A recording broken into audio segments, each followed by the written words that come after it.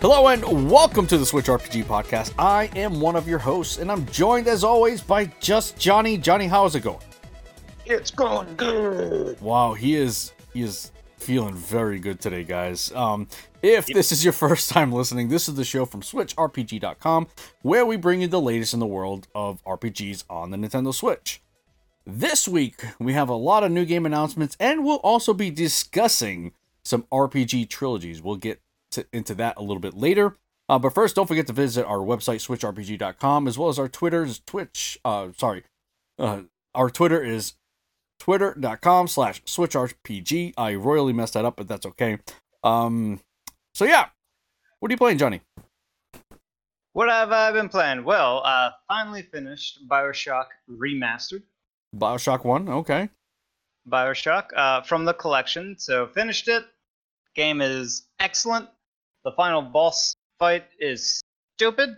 It makes no sense. It's one of those like cheesy Hollywood throw at you kind of things. It kind of makes sense in this weird quirky world where everyone's living under the sea. But it is fantastic. I believe I got the good ending. It was a little touching, a little sad. Aw. No tears were shed though at all. Good. Well, that's good. I'm cold-hearted, but it was quite good. Definitely appreciate it. I think System Shock 2 is the better game when compared. Okay. And the gameplay, the overall smoothness of the controls and the combat, especially for a game that's so much more shootery than RPG, as opposed to the more RPG side of things that System Shock was. It's still not good shooting mechanics. It gets the job done, but it's like all right, but okay. Because after I finished that. So by the way, fantastic. Like definitely worth playing. However, immediately started to play after that BioShock Infinite. Now, why did you jump over 2? Because I don't want to play 2. 2 is going to be more of 1, and I got my fill for 1. I gotcha. And 1 has the better story, and 2 is a prequel. So for those reasons, or maybe it's not a prequel.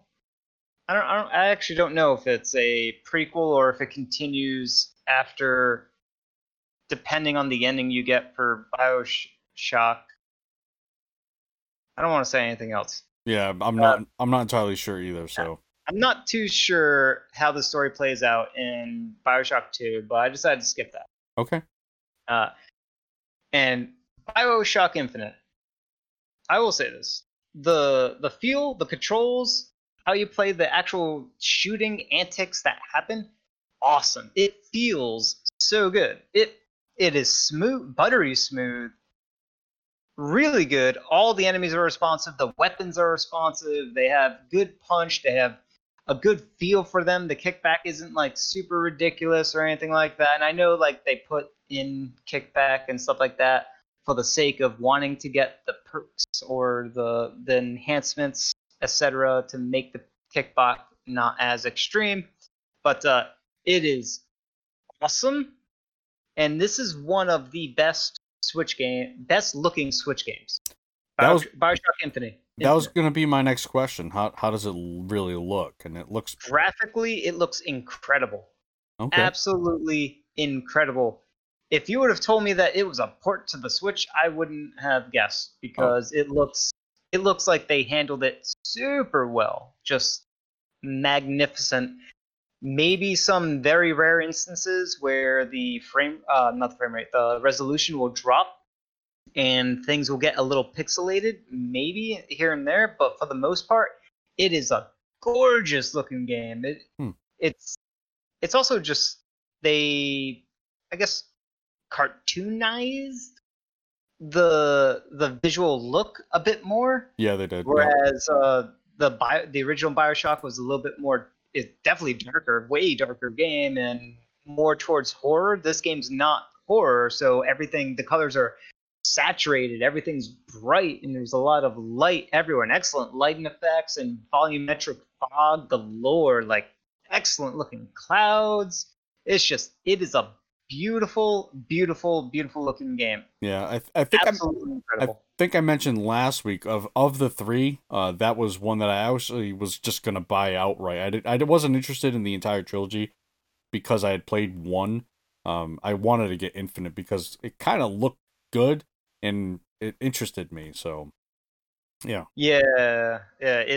It's so visually probably one of the best looking games on Switch. It's Nice. going to be hard for me to think of another game that's better looking than that. It's probably better looking than Xenoblade 2.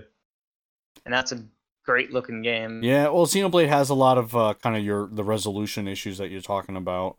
Yeah. But it does look have its places where it looks excellent. Yeah, it's just incredible.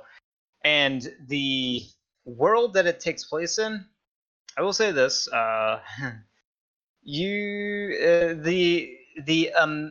America that it presents, and timeline wise, this game takes place, I think, in like 1912 or somewhere pre World War One. Okay. Timeline wise, now this is all alternate history type stuff. Yep.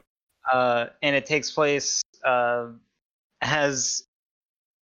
a world where a collective of Americans decided to separate from the Union that was the United States way back when for reasons.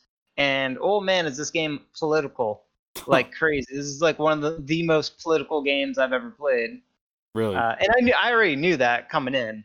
And just playing it again is just a reminder, and I love it because it just does it very well, and in a very fantasy, alternate history type thing. But it is so good. It does Wolfenstein potentially better than Wolfenstein, and Wolfenstein 2, by the way, which I played and beat on the Switch a couple months ago. I think it might be doing that better. Huh. That's good though. You kind of want to see that, right? You want to see, companies out there either porting or developing for the Switch like optimally.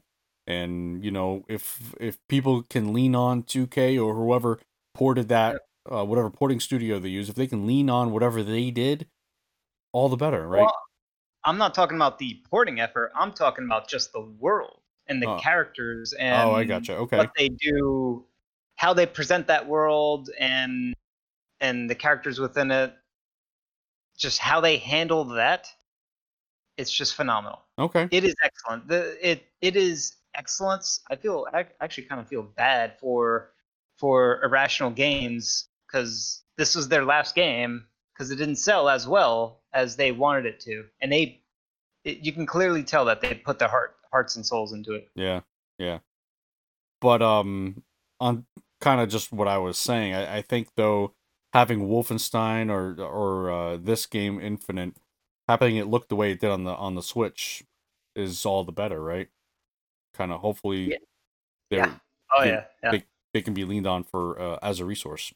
Yeah, and as a standalone, get it. This could be, if there isn't any other game that comes out this year, and if this wasn't a port of an old game that came out last gen, this would be like Game of the Year for the Switch. Oh, wow. It's that good. It would be Game of the Year for the Switch for this year because it's that good.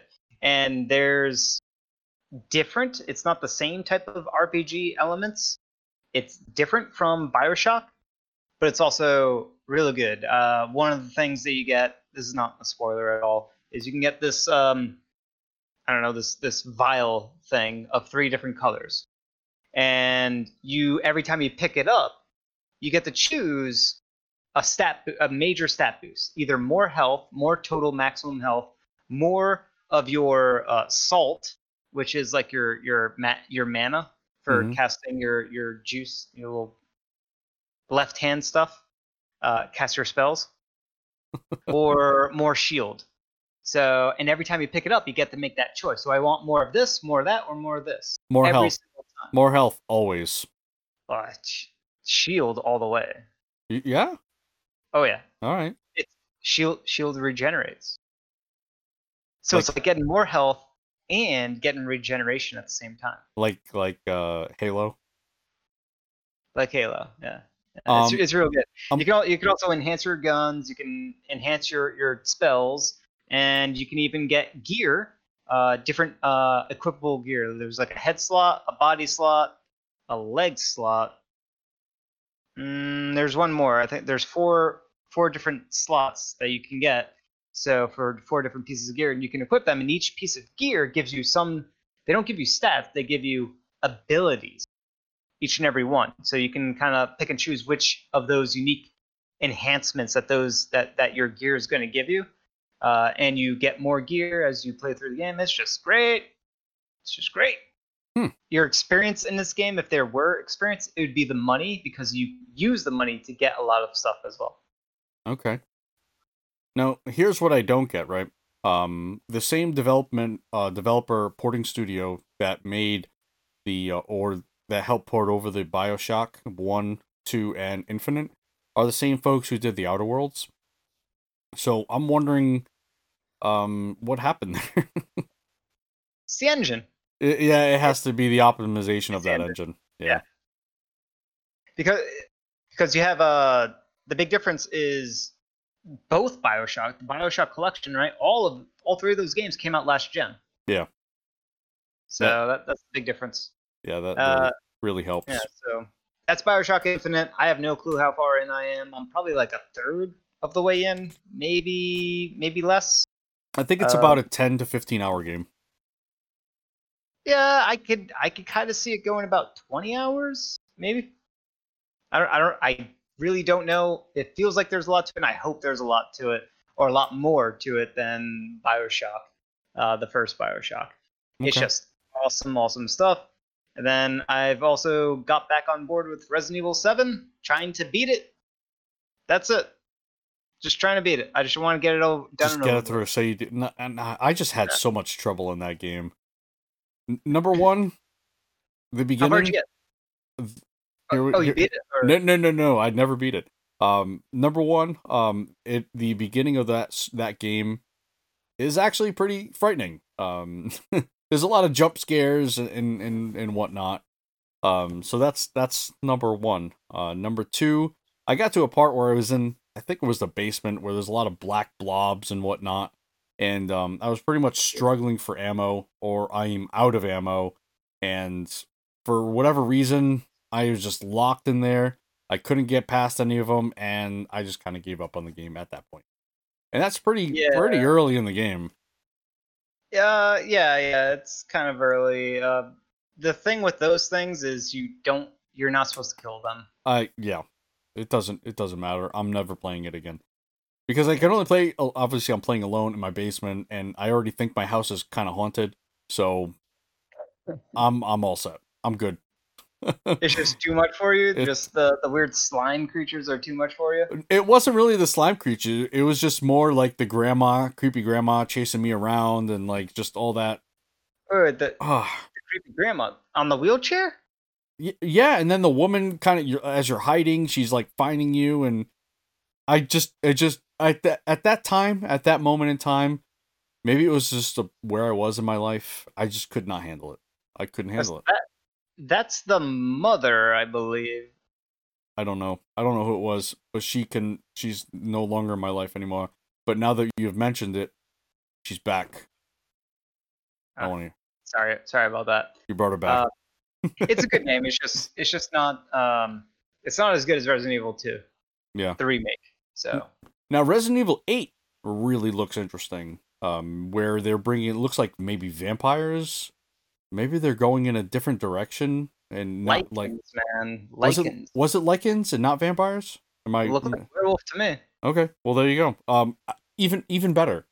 I don't think there's enough good Lycan or werewolf games, so yeah, I'm kind of keeping an eye on that one for sure. So you're just trying to put an end to it, huh? 7. Yeah, just put a nail on that coffin. Just get it done and over with, so I can say like, yep, I've played and beat all these Resident Evil games. Yeah. I'm a big fan. Yeah. I just couldn't do it. Yeah. All right, so that's what I've been playing. What have you been playing? Well, honestly, not too much. I've honestly been like so super busy, obviously going to work and just having to deal with that, and coming home having to deal with like other stuff like giant projects I'm dealing with.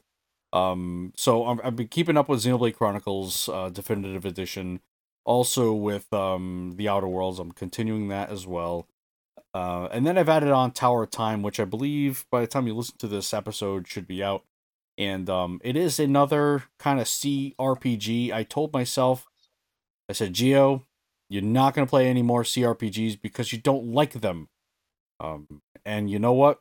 I'm starting it, and I'm already like, why did I get myself into this?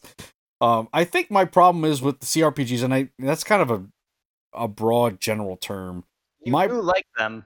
Yeah, I do like them. The problem is that when the combat mechanic is real time with pause, I have this may just be a me thing, and playing on a console, so you got to remember that I'm not playing on a PC when I'm doing this, and I think that's a big difference. If you're playing a real time with pause on a PC and a console, it's probably night and day, or I think it is, like control wise. Anyway, I don't know if it's just my OCD, my ADD. I have no idea. I don't know what it is. But like when things are going on that I'm not really planning for, and then I have to pause the action, and then I have to like, I don't know, tell people what to do, and then they go and then pause. I'm like, oh my god, there's just way too much going on. My head's gonna explode. And then you have people running off where they're not supposed to. It's like you have to micromanage everyone. I don't know. It gets just way too hectic for me. I'm with you. So I'm not alone then. I can cry on your shoulder. Yeah, I mean, at this point, I think all the people that want to do CRPGs, they should do it the way Divinity does it and make it turn-based when you go into combat. Yeah, I just think the micromanaging is just, especially on a console, there's just way too much going on. There really is. I don't know. Or they could do give us the players, give us the hooks and the mechanics of developing our own, a la Final Fantasy 12 Gambit system, right? Our own AI. Yeah. Allow us to script our party members so that we don't have to do the pause stuff. We could do the real time without the pause. Right. That isometric real time type like stuff. I'm not that far into the game, but there was just the way the game works is that once you engage in a battle sequence, you got a loading screen, right? Which is really immersion breaking. So you get into a battle sequence, and then the enemies kind of come into the map. They're not already on the map. They're like coming in through typically it's a doorway from what I've seen. Again, I'm really early. So they come in through a doorway, and then you have to kind of react. And right now I only have a couple of party members. One is a very ranged character. One's kind of a tanky character. So you send the tanky character after the after the enemies, and then your ranged character is just kind of fighting along. And then when you defeat that enemy, you get another wave essentially of enemies, and then you're kind of doing it all over again. But by the almost the end of it, your tank character just hangs out at the doorway waiting for enemies to come and just gets shellacked. It's like what are you doing? Why are you doing that? I don't know. I'm gonna give it a little more. Right there. I lost you. Hang on, I lost my headset. I'm getting all riled up here. Yeah, but it's definitely a good tactic to just have all the enemies get bottlenecked by the doorway so that you could fight them, have the tank block their passage to your squishies. Right, but when you're out of health mana or health, when you're unable to regenerate health enough, your tank dies because that's a bad tank then. It is a bad tank, but that's all you got. I'm only a few hours into the game. I have no other options here.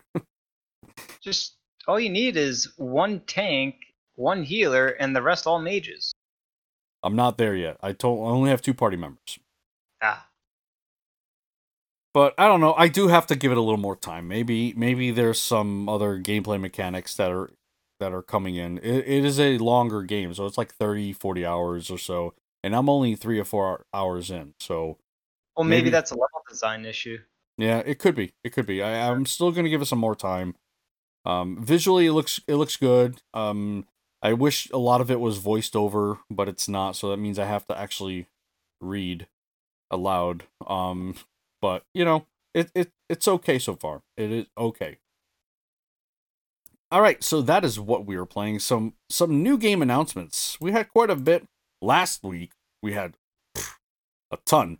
Now we did have a few more digital, I guess, events go on. One of the things that was announced was Night Call. Night Call is essentially you're a taxi driver, right? And well, that's the basic gist. You're a taxi driver who's just solving murders. And it's kind of got a cool looking, I guess, look to it. It's kind of like I don't know, what would you call that?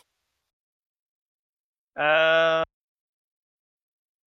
black and white, grayscale. It is Has definitely, yellow. yeah, it does have some grayscale in there, but you're kind of doing your own investigating, so you're almost like a vigilante, I guess. And basically you're trying to connect the dots on a murder while maintaining your job. How is this an RPG? It's I don't know exactly what other elements are in there. As far as RPG, you are playing the role of a taxi driver, and I hate using that as a definition of an RPG, but that is one of the things that are in it. I don't. It doesn't really go into it in here. Oh, it does actually. Gorgeous game, noir style. Every character and location is lovingly hand drawn in a stunning black and white. It is definitely intended for mature audiences. Nightcall strength lies in its narrative experience, accompanied by a light resource management and investigation mechanics, with a potential of 90 plus passengers that may hail down your cab. You'll encounter whimsical and lighthearted moments, intriguing stories, tackle your thought-provoking themes not often seen in games. Nightcall is not a single story, but a collective narrative seen through the eyes of your fares, who may have something to share and contribute to the greater investigation to save your life. So this may be categorized more as a I don't know, a sim or a visual novel maybe. I would say more towards in between visual novel and a point and click adventure. Okay. Yeah. Except it's not doing any of the stereotypical point and click adventure stuff. It has some interesting looking detective, almost like detective connecting puzzles together type, Yeah. like associating one person with another person type thing. So it has some detective stuff going on there. Almost like Taxi Driver, the movie, or Taxi. Was it Yes. Taxi? Yep, with De Niro. Yeah, yeah. Yep. I don't know if that's the angle that they're going at. Yeah, it seems very similar, but it's definitely a more of a. It's got that, you know, where you connect in the red lines and strings and whatnot. Yeah, I mean, it looks like you're controlling with a mouse, so it looks A there's cursor, yeah. there's you get a screen and there's a bunch of different stuff, and if you highlight the cursor or mouse, whatever, cursor over certain objects, that object will illuminate, and that tells you it's interactable, right, in some way. That's Mm-hmm. like standard point and click adventure style stuff. So Right. this is presented in a very different way. It's interesting. It's just I'm wondering how it falls into the role playing category of things. Certainly, you are role playing a taxi driver to a Right. certain degree. I Yeah, can and understand that. like I had said, I hate using that as a defining category of RPGs, but yeah. All right, so moving on Yeah. to the next one. This one's a little ways out, but I still wanted to bring it up. It's a strategy RPG called The War of Genesis: Remnants of the Grey. Now, this is I think this is out already or gonna be out in Japan. Let me just see if I can get the article here. 1 second. Here we are. All right, the strategy RPG War of Genesis Remnants of the Grey is in the works for the Switch. Korean publisher Line Games and developer Studio Reg have announced a release slated for sometime in 2020. Here's an overview. The War of Genesis Remnants of the Grey is an adventure strategy RPG currently under development by Line Games. The War of Genesis series, based on the Korean popular The War of Genesis series, the game is a remake of the first and second sequels of the series and is built on Unreal Engine 4. The reason why I want to bring this up, I think visually, you can look online. There's very little gameplay in there. It's mostly there's a lot of gameplay. Is there? I thought I only saw a little bit. Oh yeah, you go on to the War of Genesis.line.games. That's their website. They have a trailer that you can watch, and it's showing a lot of it's showing all gameplay pretty much. Oh, okay. I saw screenshots, and visually I thought it looked really good. What are you seeing so far? It looks good. Yeah, it's definitely Unreal Engine 4, very pretty stuff. So yeah, I think this game looks good, and originally I just saw screenshots of it, and I thought it looked really good. And now you're watching a video, right? I was watching a video, yes. And if some of the stuff is done in game engine, I think we got a winner here. It looks really good. Yeah, a lot of it is. It looks like the overworld is kind of like, it almost looks like it's a Diablo style isometric presentation, but you go up to an enemy, you whack it, and then all of a sudden the environment changes into a combat grid system where you're taking turns moving your party members and attacking enemies and whatnot. Interesting stuff. Yeah. So that is the War of Genesis Remnants of Grey. It's gonna be a while, but I just wanted to put it out there. And then next we have from, again, RPGFan.com. Weird West brings RPG and twin stick shooting action from former Arcane Studios president. So Arcane Software's former president and founder Rafael Colantonio, I think I said that right, is making an auspicious return to the RPG genre with Weird West. This game draws from a myriad of inspirations, including Stephen King's Dark Tower, but gameplay-wise brings to mind Arkham Zone immersive sims, classic RPGs like Ultima 7, and twin-stick shooters of all things. So this is going to be an interesting one. It's combining a couple of different, I don't know, I guess genres. Have you seen this one? Yeah. I remember watching it when it was debuted during the PC gaming show, and it looked real good. Just what they were going for. It looked very ambitious, high quality stuff. I don't know. I don't know if it's going to be for me. I've never been like a huge fan of Wild West or Western style things, but this is like fantasy Western, so yeah. I can definitely get behind that. It depends on the mechanics. The big thing that I'm not a fan of is stealth. I'm not a big stealth person. You're not? No, just to me, stealth gameplay has almost always been boring. Even when playing Metal Gear games, it took Metal Gear Solid 5 for me to like really appreciate stealth. Yeah, and that's the issue. Stealth has to be done really well, and I'm trying to think of some games that really do it well. Metal Gear Solid 5. Well, yeah, okay, Metal Gear Solid 5. What's GoldenEye? Perfect Dark. Perfect Dark. Okay, maybe. There is another one that it's right on the tip of my tongue. I think Thief does it. I don't think they did it great, but to me, stealth games where you get the game over, or you have to restart, like you got detected and you have to restart, that's trash. I hate those galore. Yeah, you want to be able to fight out your fight your way out, right? So fight out or reset the alarms in some meaningful way, right? Oh shoot, what is that name of that game? I can't even think of it. Thief is another good one, but jeez. Yep. I can't think of the game. But Thief's good because it has that first-person perspective. Yeah. Although it's been forever since Thief was good, so it was never Oh, bad, but it's just old and hasn't really updated enough. right. Sekiro is probably actually the next best stealth game. It's an action game, but it does stealth so well. I love how Sekiro does stealth. It's Mm-hmm. fast. It's very fast and effective. Right? If you stealth to an enemy and you get that backstab, whatever it is, jump down, stabby thing, you're gonna kill them, and that's it. That's your reward. You don't have to fight them. The Right, reward right. is you don't do this, 1 minute long fight against an enemy. You just kill them right then and there. That's great.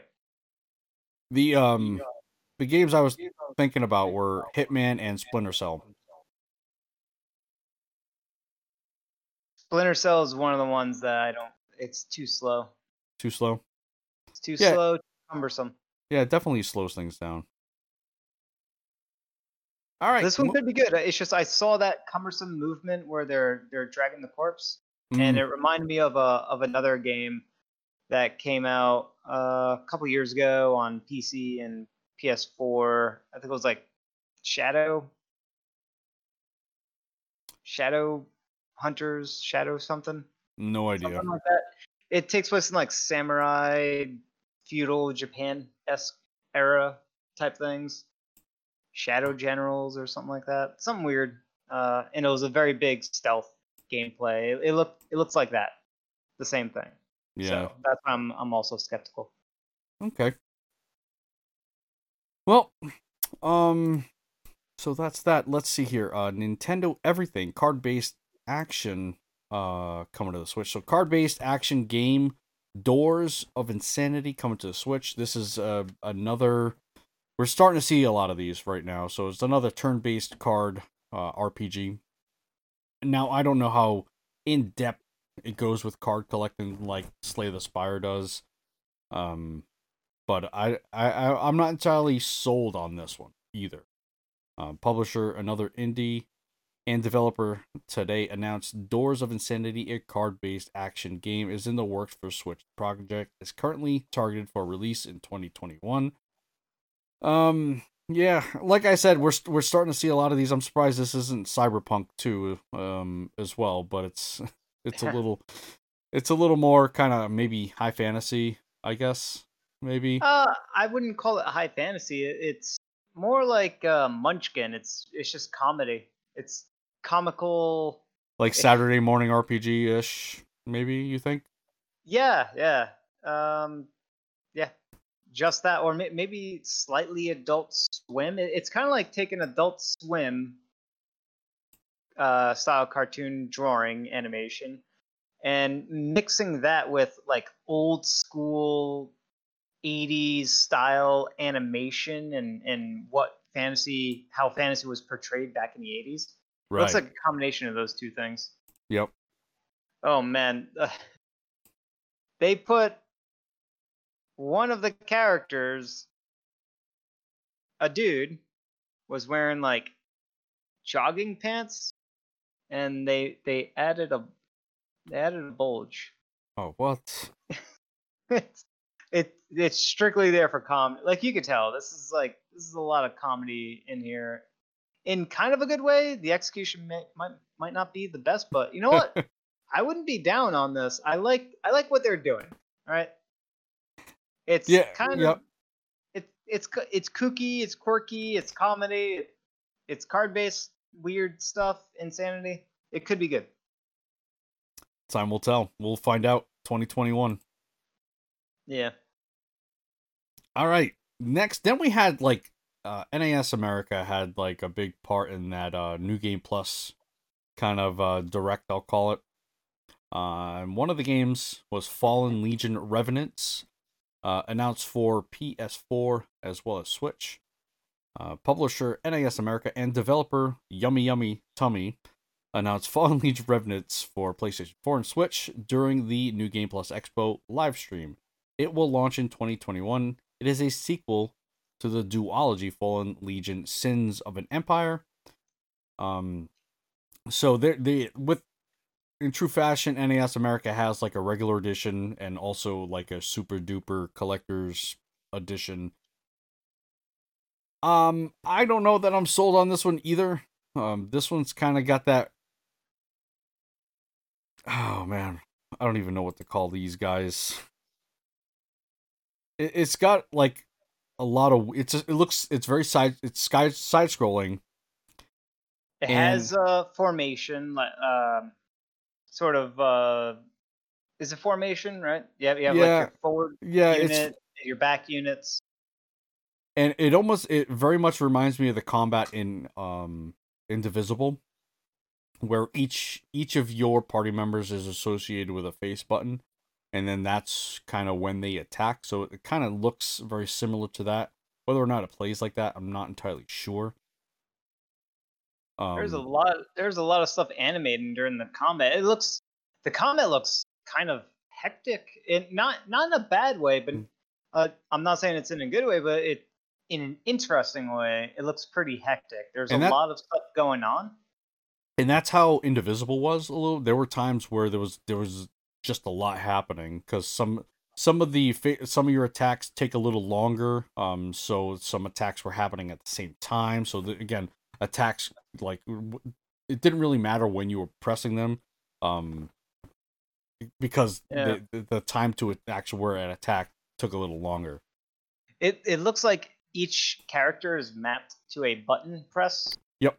Yeah, face button. Yeah. And I'm guessing you have 3 characters that are your, I don't know, avatar minions, and the person that's flying is you, which Right. is why there's no button flying over your head, because you're controlling the 3, Mm-hmm. or they're protecting you, the 3 that are on the ground, something like Right. that. And that's why I say it's like even like Indivisible, except for your main protagonist does do some of the fighting.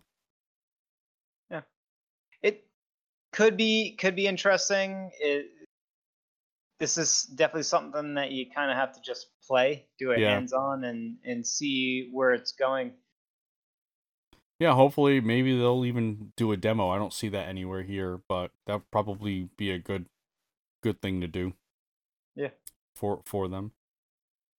All right. that is a big special collector's edition box set thing though, And for a weird quirky game. they do it for almost every one of their games. Kudos to them. Yeah. So they're big on kind of collectors, and or physical items, and I absolutely love that. I don't know much about this game. Do you want to go over this next one? Yeah, so just out of nowhere, Koji Igarashi pops up and is like, "Yo, you like Circle of, what was it called? Curse of the Moon?"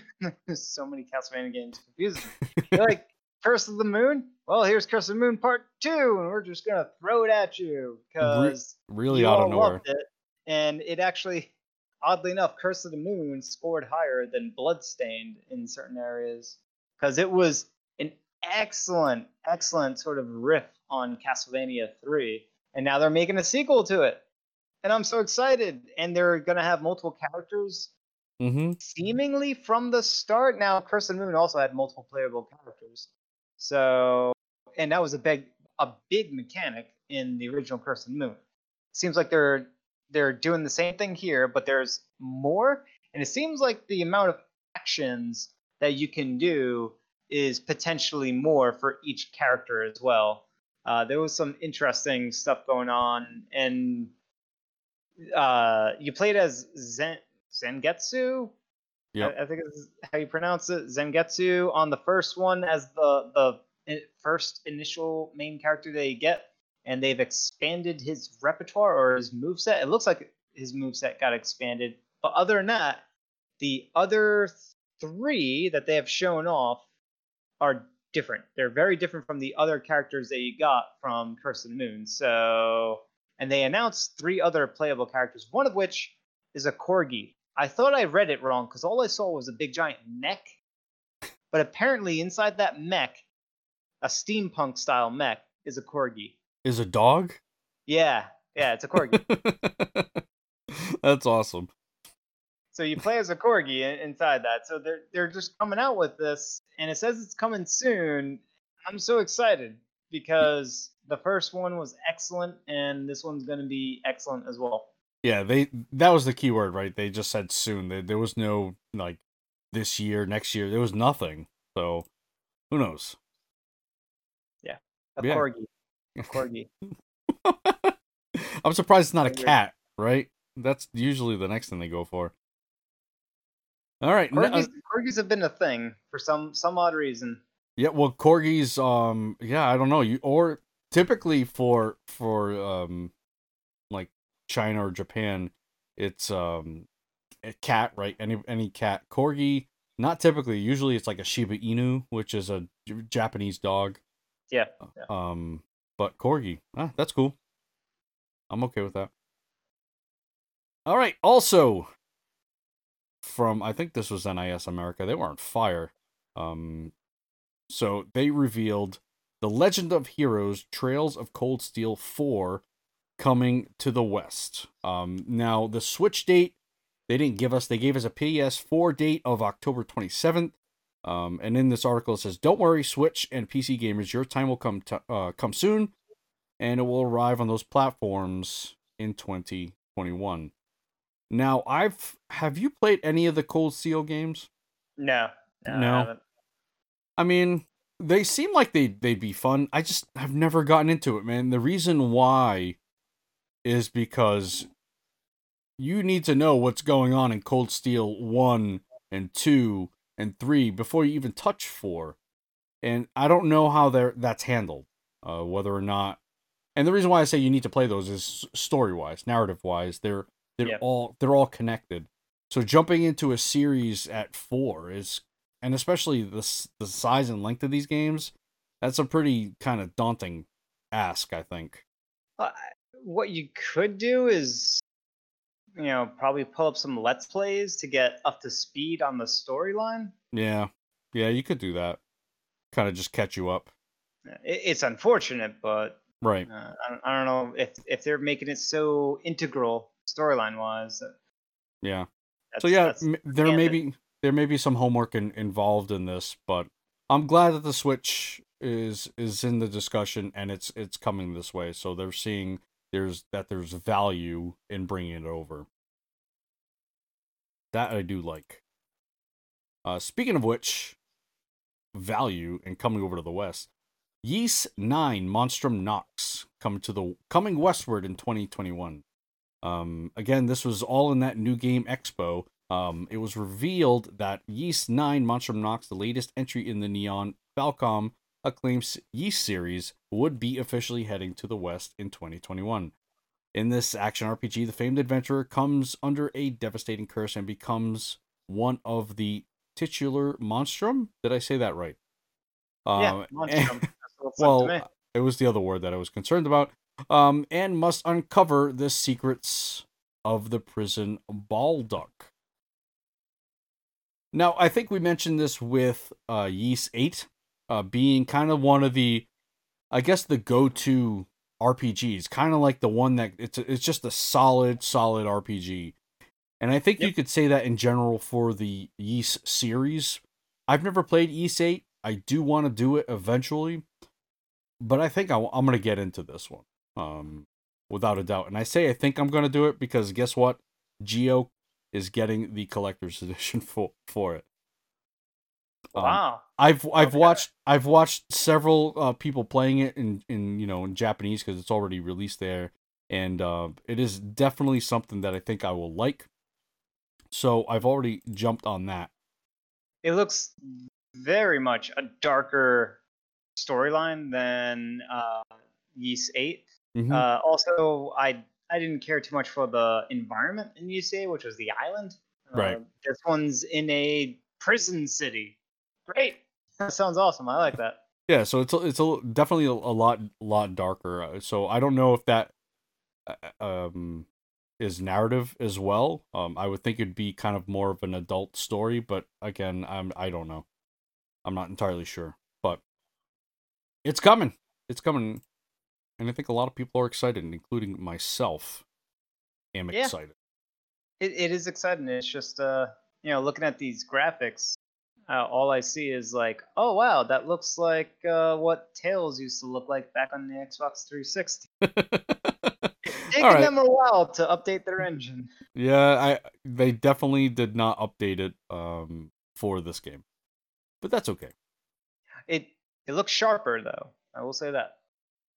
Maybe they've absolutely perfected that old engine. It's time to Yes. move on. All right, I don't even want to talk about this game. You talk about this game. So the Pokemon Company finally had their last little bit that they mentioned from I guess late last week or something like that. That they're gonna mention. Oh yeah, we got something else to show off. Well, they showed it off. I don't know, yesterday or today. It was today, I think. Yeah, Uh, today. yeah. So it's a strategic action team-based multiplayer Pokemon game, aka the name of the game is Pokemon Unite. And all you need to know is that this is Dota. Pokemon Dota. And for all those of you who hate Dota, this is League of Legends Pokemon style. And if you don't like that, this is I think Paladins categorizes as that, or what's the Blizzard one? Heroes of the Storm. This is Heroes of the Storm Pokemon style. Actually, that's probably the closest one I could guess, because Heroes of the Storm is you have like map based missions they have to like solve together as a team, Right. and that becomes an important aspect of it. And this Pokemon one, yes, you're killing the other players, but what you're actually doing is the creeps are other Pokemon in the battle map, in the big giant map arena map. I think they call it an arena, and you have to kill them to capture them in a Pokeball, and then you sort of slam dunk your Pokeball onto these nodes that are placed along the lanes that are in this map, or at least that's what it showed off. I don't know if there's going to be different maps, like so. The Heroes Yeah, of the they Storm has multiple maps, yeah, but they only showed one map. yeah, but Dota only has one map, Yeah. and League of Legends only has one map. I'm not counting the other maps that are like meant for like 2-player, 3-player. I'm talking about the standard 5-on-5. It's all just one map, so it's interesting. It looks like it's actually well done. This was also done in conjunction to a certain degree. I think it was developed. It might have mostly been developed by the whatever studio that Tencent has, and Tencent is the people that own the studio Riot Games that does League of Legends, and Tencent also does. I guess all they do is pump out lots and lots of team arena style brawler Dota style games. They already have one on the Switch. MOBAs. That's MOBAs, for that's the correct term. MOBA. yeah. They already have one on the Switch. Yeah, Arena of Valor. Yep, free to play Yeah, Arena of Valor. I played that one. It's actually real good. All right, so maybe they'll do Pokemon some justice here. I have no idea. Oh, that's probably a little bit loud. Just kill that. There we go. It's all good. Yeah. No, I didn't do. Okay, never mind. We're learning how to use the internet today, Johnny. Yes, we are. We are. Okay.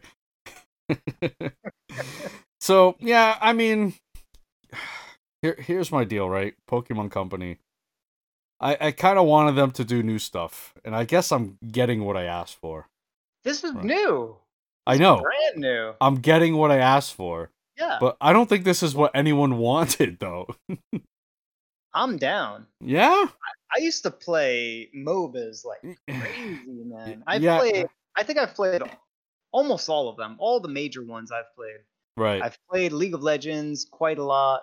I played the original Dota when you had to run it on Warcraft 3 as a custom map, and I would download all the different you'd eventually play it, then you realize you couldn't make a match with someone on Warcraft 3, and that was because you didn't have the most up-to-date map with the latest balance changes. There were balance changes on a custom map of Warcraft 3. That's how big Dota was. Right. Dota was awesome. I played Dota 2. I played even the I forgot the one. Heroes of New Earth. I played that. I played so many of them. Yeah, I don't know. It's just not my thing. And maybe with the Pokemon skin, it'll be all right. But this is like cross platform, right? So that you can play this on the Switch, you can play this on your phone. Yep. I don't Mobile know. devices, they said. Yeah, all right. Yeah, mobile devices. So maybe iPads are in there, or tablets. Now there is a big fail with that. I see as a big potential fail. Right. Typically, when you do like these weird spin-offy crossover-y type mishmashes, right? You're throwing the Pokemon theme, whatever, the Pokemon franchise, over this tried and true genre of game, MOBAs, right? What's the one thing that MOBAs don't have that Pokemon can offer? multiple characters, many. MOBAs already have multiple characters. Okay, what's the one thing that makes Pokemon unique? The type system. Oh, all right, okay. And they don't have that. They stripped that away, huh? They specifically said during the presentation that the type system doesn't apply over here, which I understand that could potentially create some major balance issues. Yeah, but that also makes it different from other MOBAs in a very interesting way, and there's ways to get around that. I mean, come on, you just allow players to, instead of having one Pokemon avatar, have them have 3, but they can only have 1 out on the field. Yeah. So then they can swap out, right? And there'll be a cooldown on the swapping feature. This is how you solve it. It's like so easy. You pick 3 Pokemon as your avatars you're going to take onto the field. You keep the type system.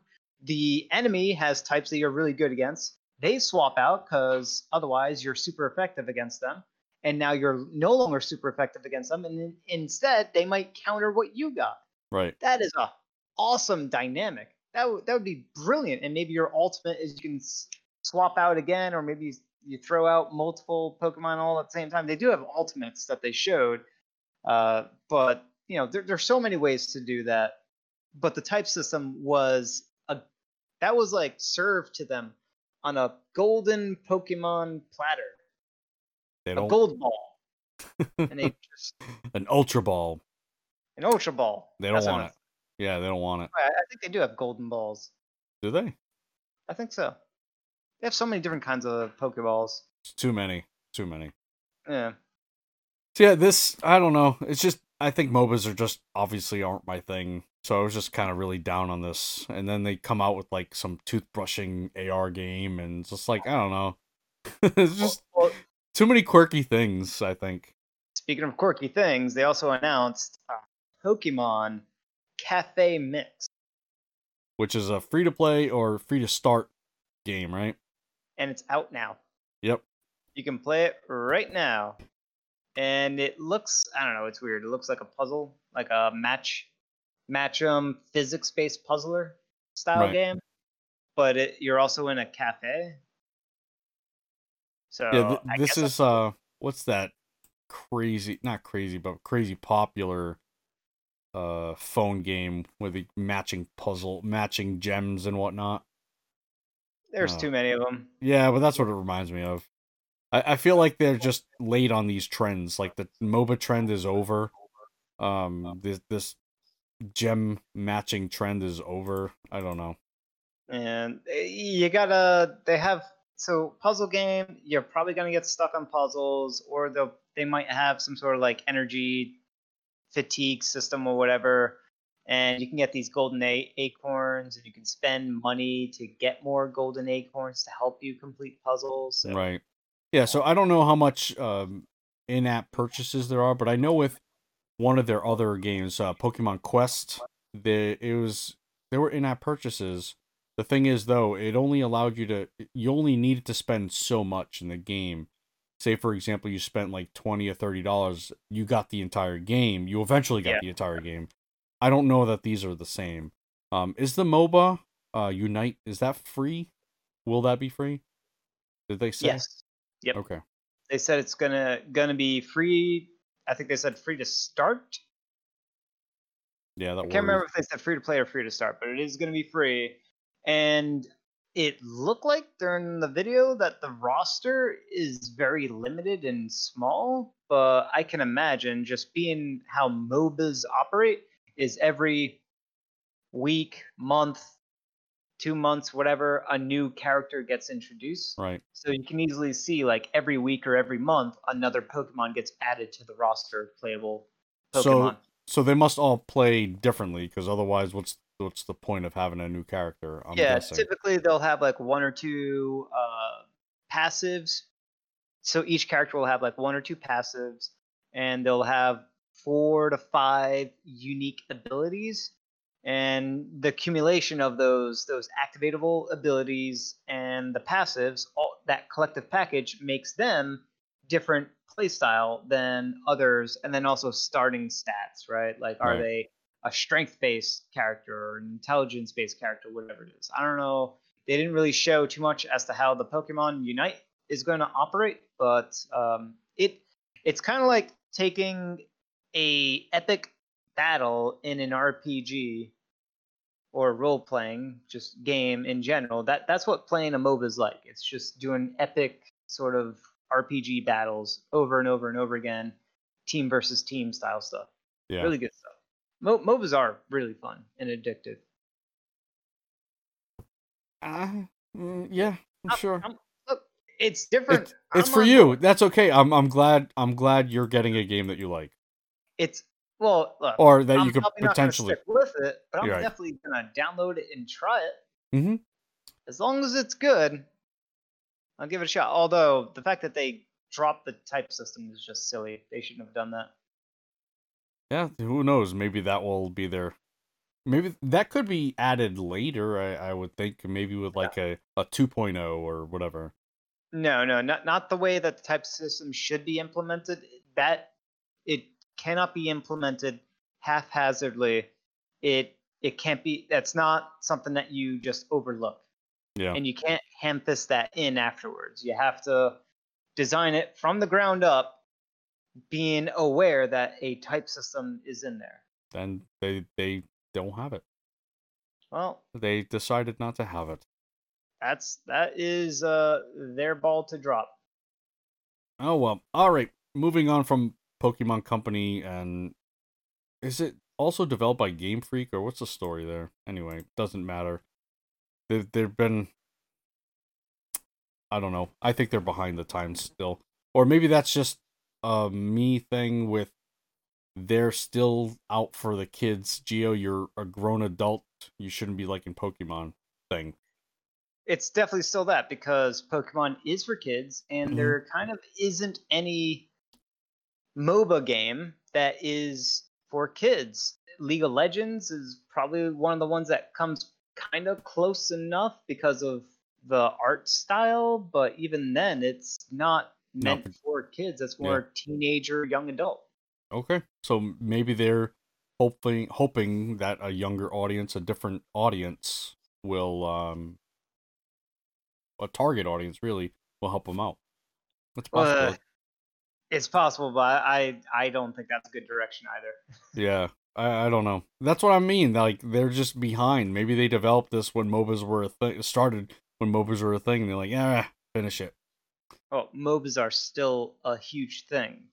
One or two, sure. More than just one or two. All right, sure. You don't have to. You don't have to get all upset about it. I'm just saying, you say one or two. I mean, these games have been around for decades now. Right. The But MOBA style games. there was a time where every there were a lot of games coming out. They were all MOBAs, and they kind of came and went, right? They did, but the strong stayed, and the weak Go away. go away. Every now and then, you gotta have something new to shake it up and see if it sticks. And Speaking of stuff that sticks, Square Enix reveals the English trailer for Kingdom Hearts Melody of Memories. woo! So Did yeah, I say sticks? I meant to say stinks because this stinks of non-RPG-ness. yeah, this is totally lack in. Obviously, this is very much a spin-off. And Yeah, yeah, so in 2020, embark on a magical journey of music in Kingdom Hearts Melody of Memory. Travel through iconic Disney worlds with fast-paced rhythm The action first gameplay, Kingdom Hearts rhythm featuring over 140 Holy cow. tracks from the Kingdom Hearts series. That's a lot. Relive favorite moments in a whole new way. Yeah, I was just playing the trailer and it blasted through my ears, so it's probably gonna get on the recording and I can't take it out. I apologize for that. But yeah, I had to see what this trailer this was all about, and yeah, definitely not for me. It's a rhythm action game Cool. with the Kingdom Hearts franchise. Look, this is not the first Kingdom Hearts spin-off, and this won't be the last. No, no. But it's not the Kingdom Hearts that we want on the Switch, right? Hey, it's Kingdom Hearts on the Switch. Hey, there you go. Pretty cool. That's a step in a direction. Oh man, yeah. Maybe they'll say, "Hey, that game did really well. Let's put another spin-off." Anyways, yeah, that's it for new game announcements. Sorry to end it on such a low note there, but it is what it is. So for some news, we have Apex Legends. Now news coming out on this saying that it's looking really, really good. They say it's a big challenge. We've been working on it for a while. It's not without its challenges, but I'll say it's looking really good and running very well. Obviously, it's a different platform. We had to make some changes to get the game to run there. It's got motion controls, so we're supporting that. It takes some time to support it. The gyro aim functionality. It's a lot of work, but coming along nicely. And who was that? That was the games director, Michael Hagum. This is coming from... Respawn. Is it from Respawn? Yeah. Okay, cool. So yeah, I like to hear that. I like to hear that games are running well. I'm glad they're really happy about it. But here's the thing though. He's the game director, he's trying to sell the game. We heard the same thing from the folks who ported over the Outer Worlds. You know, we can make any game, we can port any game over, but it's not without its drawbacks. No, obviously he said it's a different platform, we had to make changes. So, I mean, what are the compromises that they had to do? Obviously, we don't know yet. But I think getting a game like Apex Legends on the Switch is going to be good overall.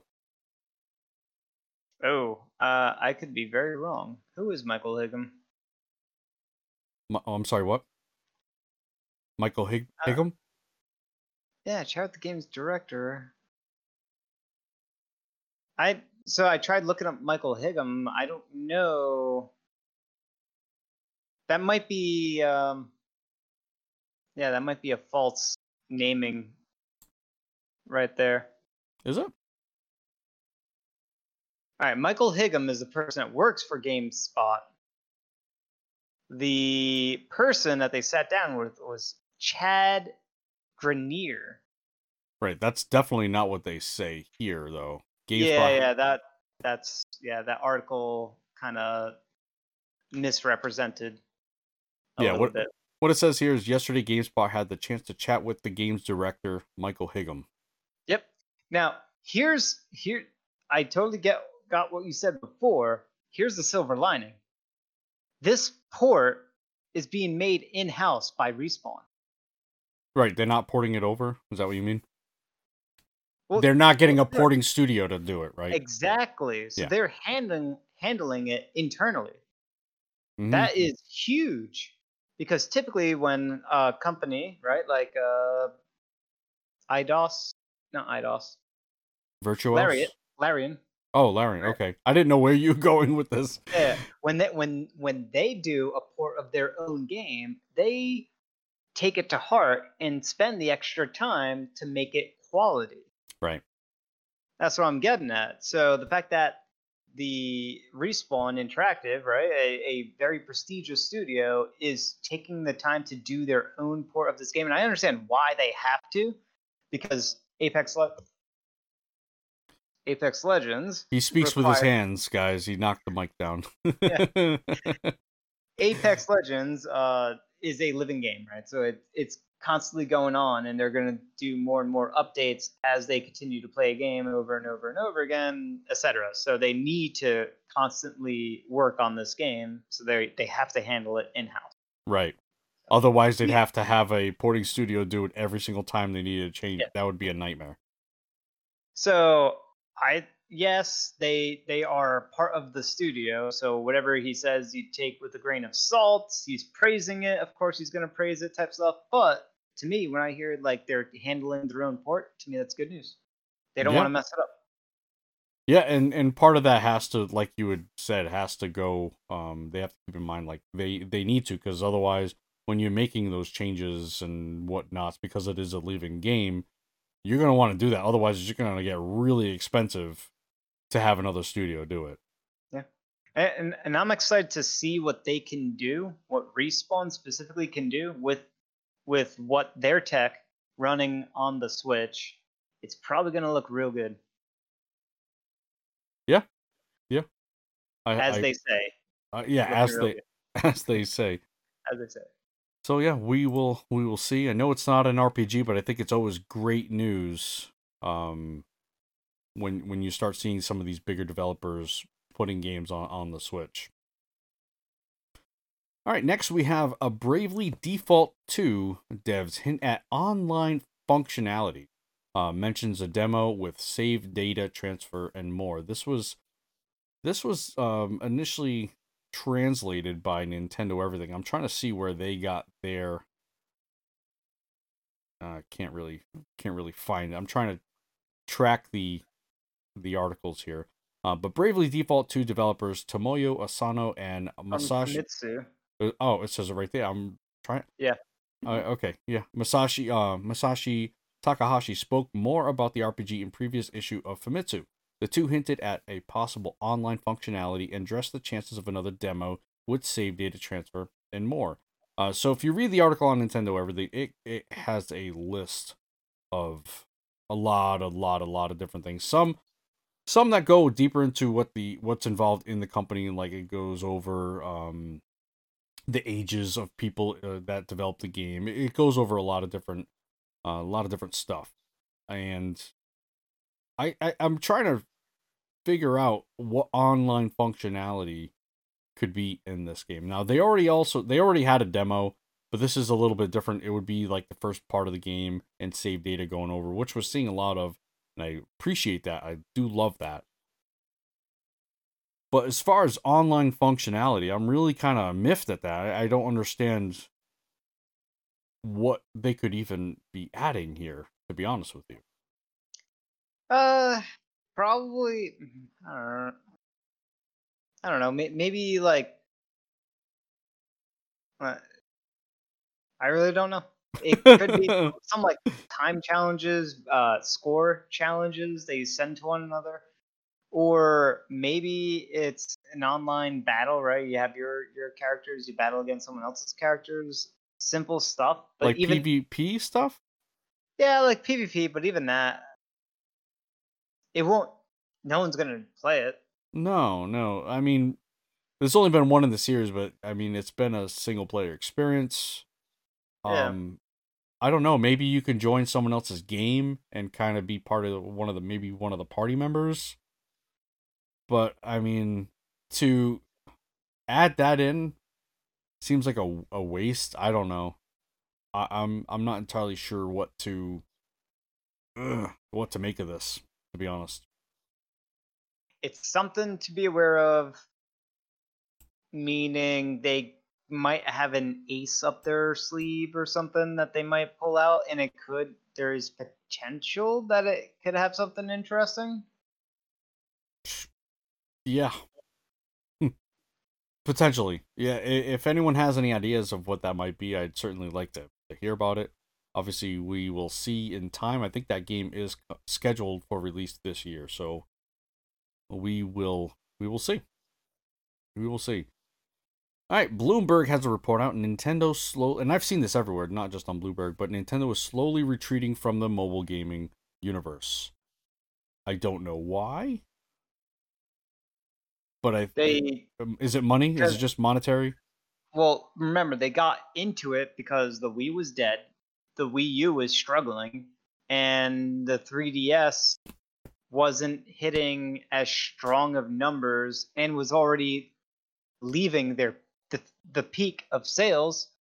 So Nintendo across the board was just in a major decline. They needed another mobile device to bring their franchises to in order to remind people, hey, remember our consoles or our branded Nintendo branded gaming systems? Right. Remember those? Remember Mario? Yeah, I remember him.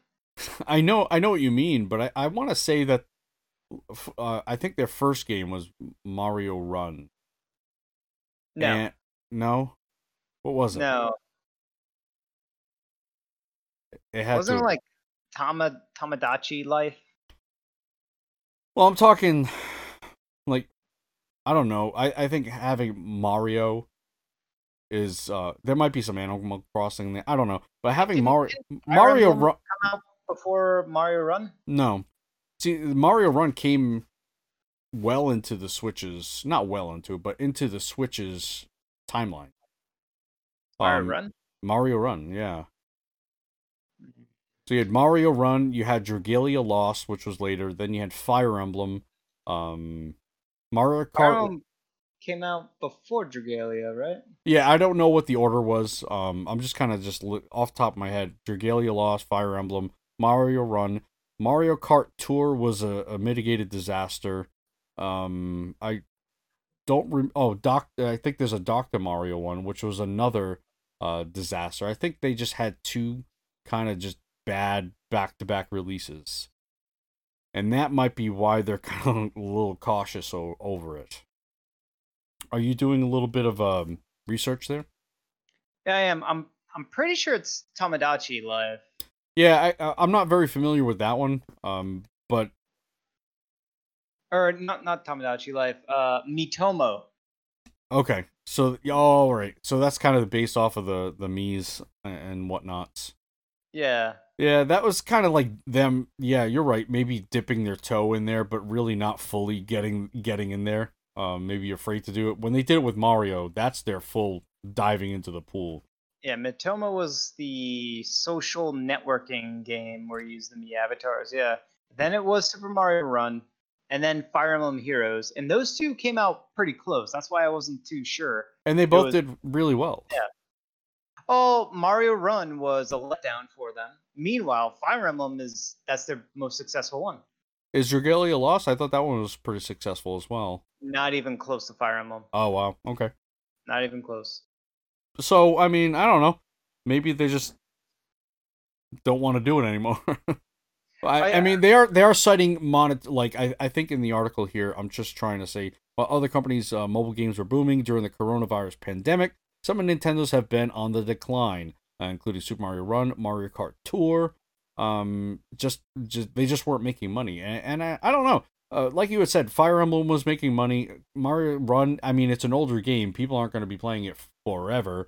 Dragalia Lost, I think they supported it really well. With continuous updates. I played it very little. Here's some numbers. Okay. Dragalia Lost generated over 100 million in revenue. Fire Emblem, in its first year, did over 300 or nearly 300 million. Oh, okay. So, triple in the first year. Mario Run did 56 million in its first year. Yeah. I mean, that could be just, it's a different genre altogether, it's kind of just a runner, it's a runner game. But yeah, I don't know how much money you can really milk out of something like that. Well, I think the problem is the money scheme that they had set up for each of these games, right? Mario Run was a premium game. Fire Emblem was free to play with that stamina system Yep. and the gotcha mechanic. Uh, Animal Crossing was a more forgiving style free to play game with a kind of fatigue system, but like I said, it was very forgiving. Dragalia Lost was a bit more like Fire Emblem, except for the fact that it was a franchise that no one's ever heard of. Right. And Dr. Mario World, I believe, was a premium. And then let's see here. And then you had Mario Kart Tour, which did that weird subscription thing. Right. Yeah. So it's like they Or season pass thing. Yeah, it's just some whatever subscription based thing. So it's like they ran the gamut on different types of models, right? Yeah. And the two that were really did well for them were kind of the one that I think a lot of Western people find a little scuzzy, schemy, skeezy type. You know what I mean? Oh, very. Where in Japan, they love it. It doesn't really bother them at all. Because they're duped. Maybe I'm not entirely sure. But they're called whales. It's more forgiving over there. But you're right. They're called whales. Whales? What does that mean? You ever heard the term whales? No, I know what a whale is. Right. The term all right. So when you develop these types of free to play, pay to win type mechanics, right?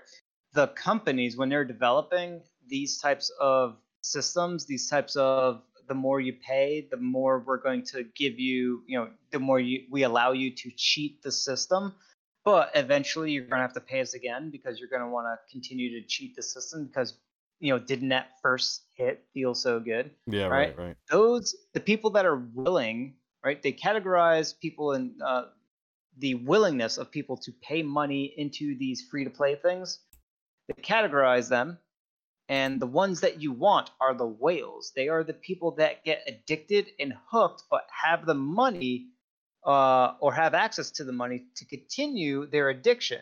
They're called whales. Oh, that sounds really predatory.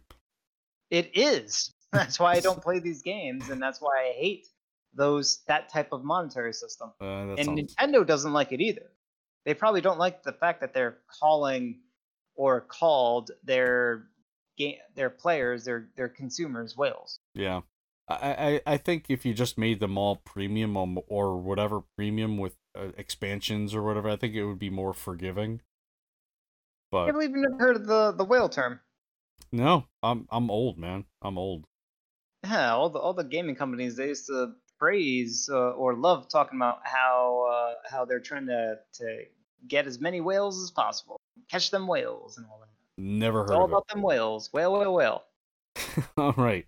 So we have a new Super Smash Bros. Fighter. This is Johnny's minute right here. So Sakurai went to in-depth detail showing off his house, the internals of or some of the internals of his home, and his mastery of Smash, double controller on it and everything. Just crazy stuff. Showed off Min Min from ARMS as the first character for the second season or second wave of new fighters. She looks good. Very weird play style, just completely different from any of the other Smash characters. All good stuff, right? So she got announced. That was like a 30-something plus minute long presentation. Lo and behold, funny thing is that almost the entire soundtrack of ARMS is going to come with her. So when you buy her, you're going to get almost the entire soundtrack that was in a $60 ARMS launch game. That's pretty cool. Launch game.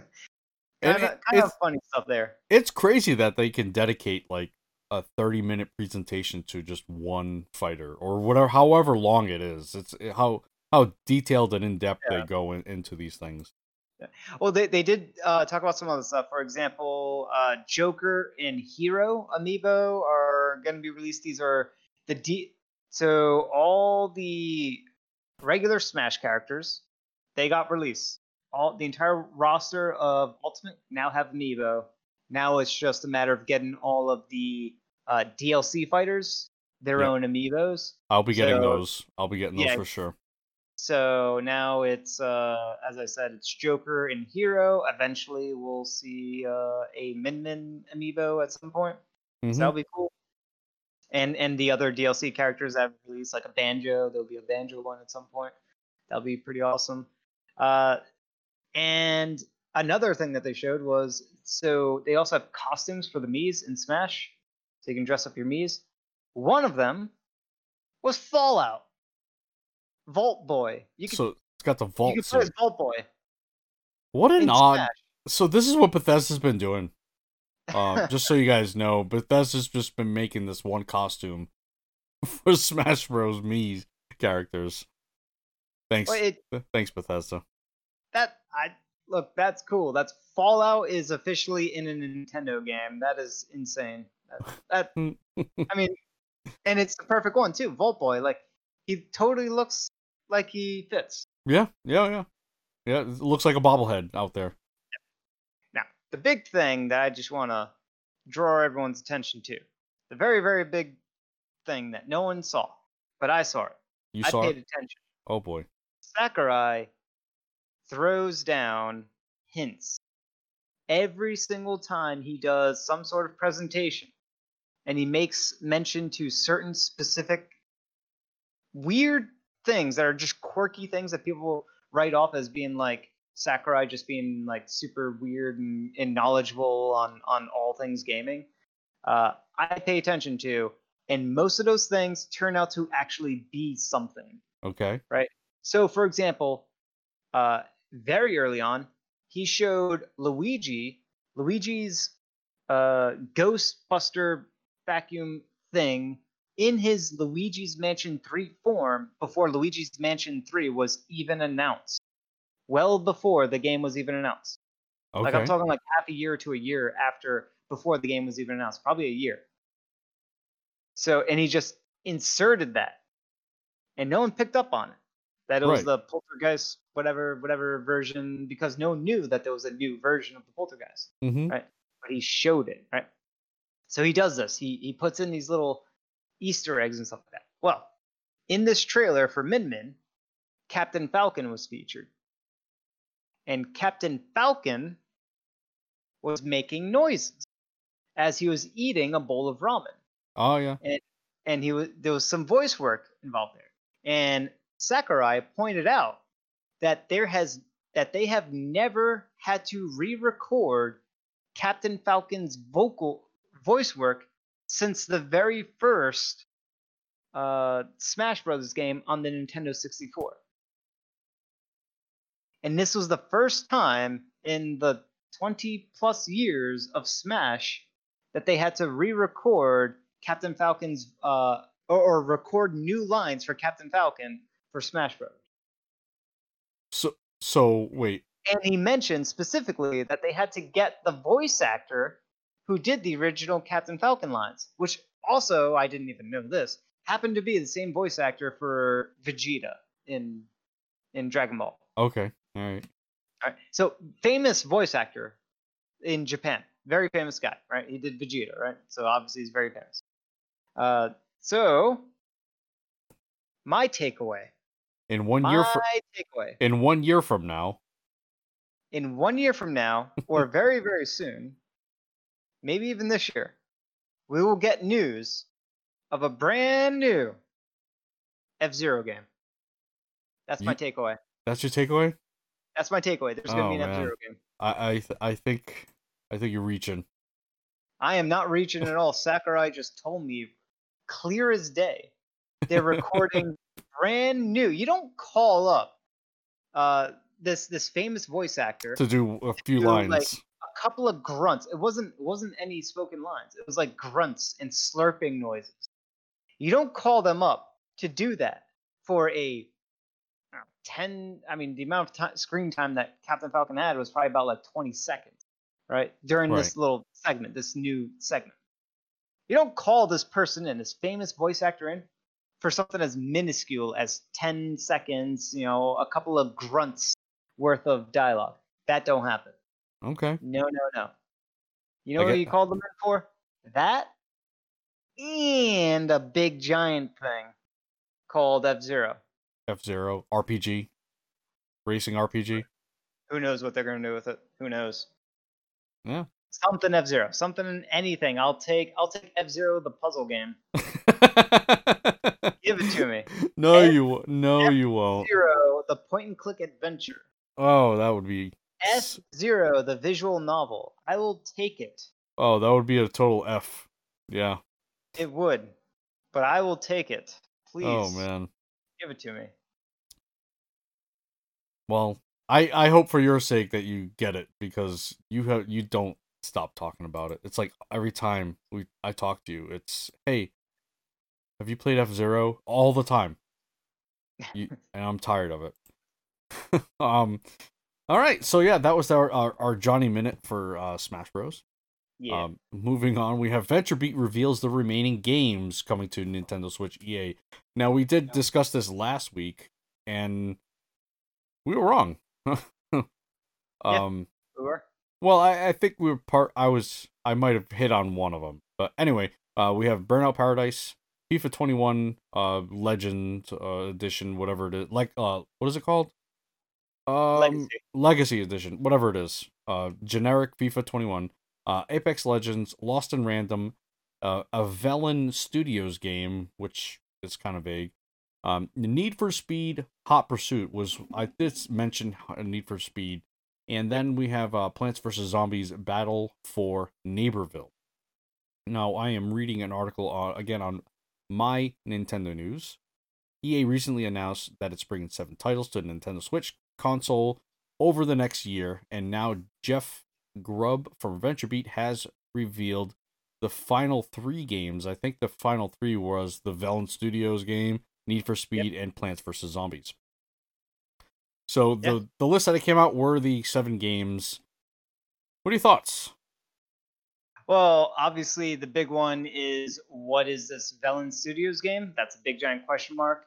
Yep. The Lost in Random seems, as we saw, very interesting, because they showed that off during their thing. So there's a whole lot of questions on Lost in Random. It was that Tim Burton-y style looking game, right? Yep. So that could be very interesting.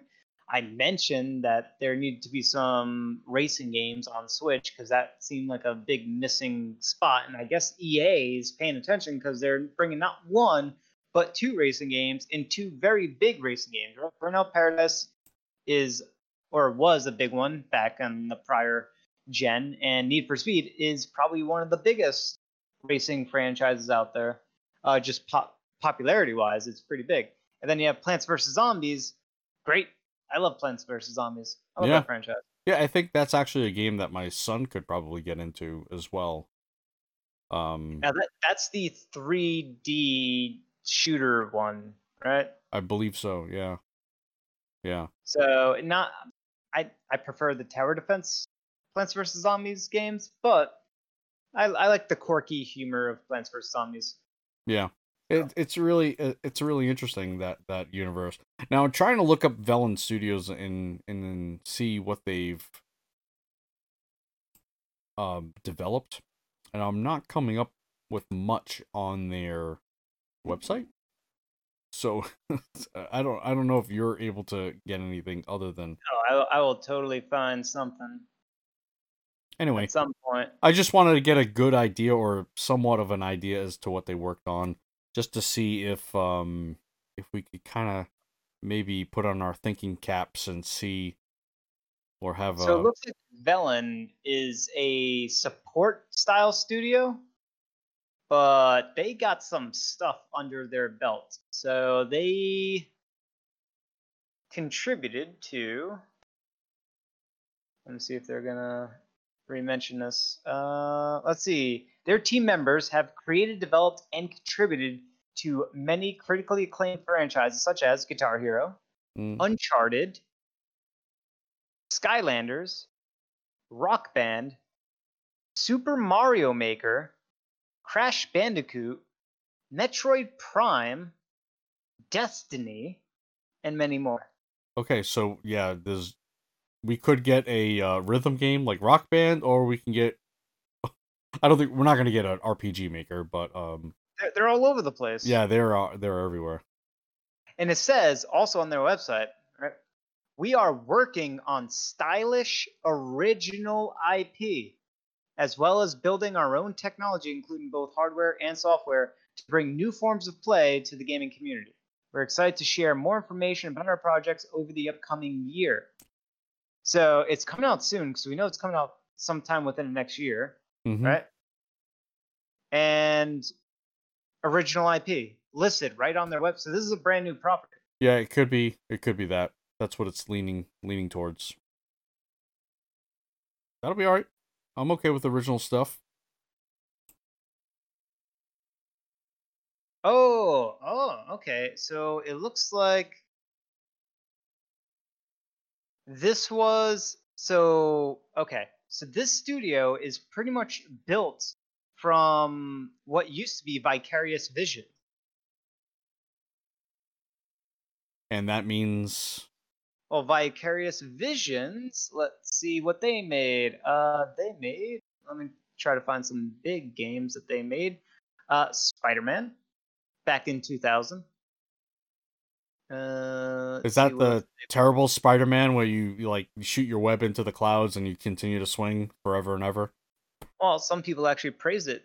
Spider-Man 2 on PlayStation. Let me go over to Game Boy Advance. They did Tony Hawk game on Game Boy Advance. The Tony Hawk games.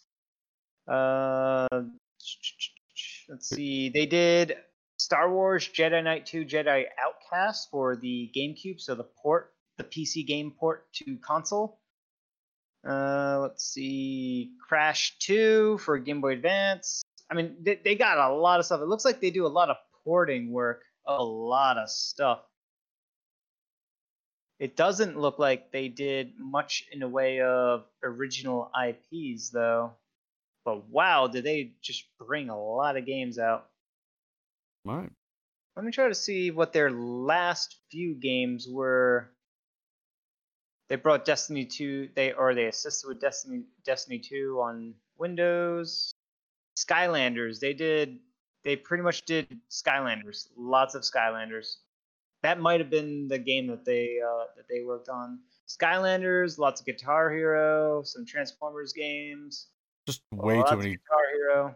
Way too many different things to try and nail down what they're, what are they good at, Well, all right. So this was the Spider-Man team, the older Spider-Man game, the Spider-Man team, the Tony Hawk team, and then the Skylanders and Guitar Hero stuff.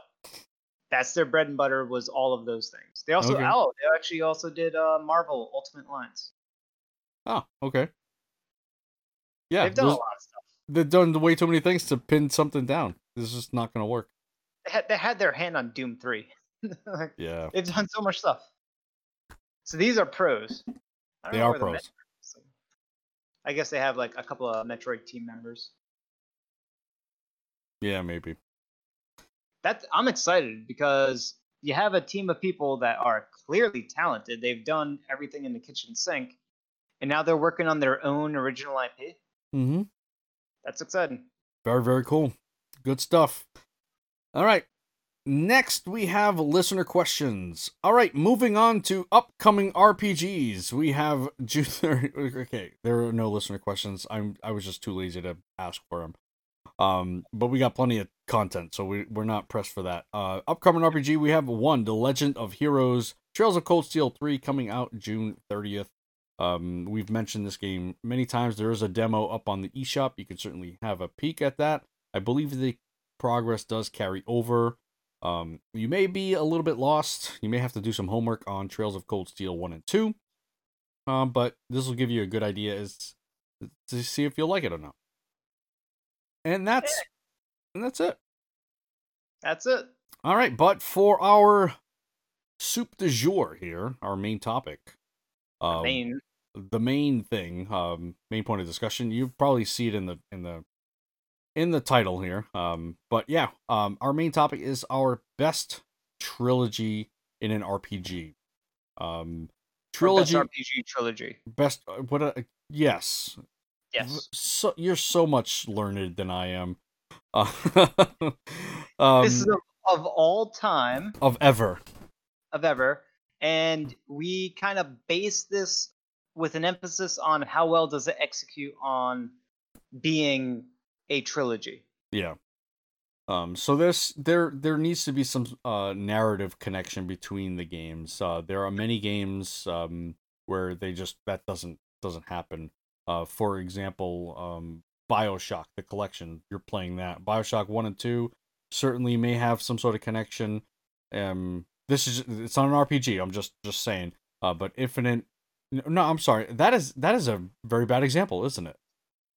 Well, look, Bioshock 1, because we didn't put it on this list because it didn't qualify because of the connected, uh, a, a more deliberately connected story connectivity between the three Yeah. games, right? Yep, yep, Now, yep. yes, there is some degree, like you can go into Rapture from the DLC of Bioshock Infinite, which therefore kind of makes it a connected world, but that kind of doesn't count, right? Each story is very separate from one another. Bioshock 1 and 2, not so much there, but definitely Bioshock Infinite and the others.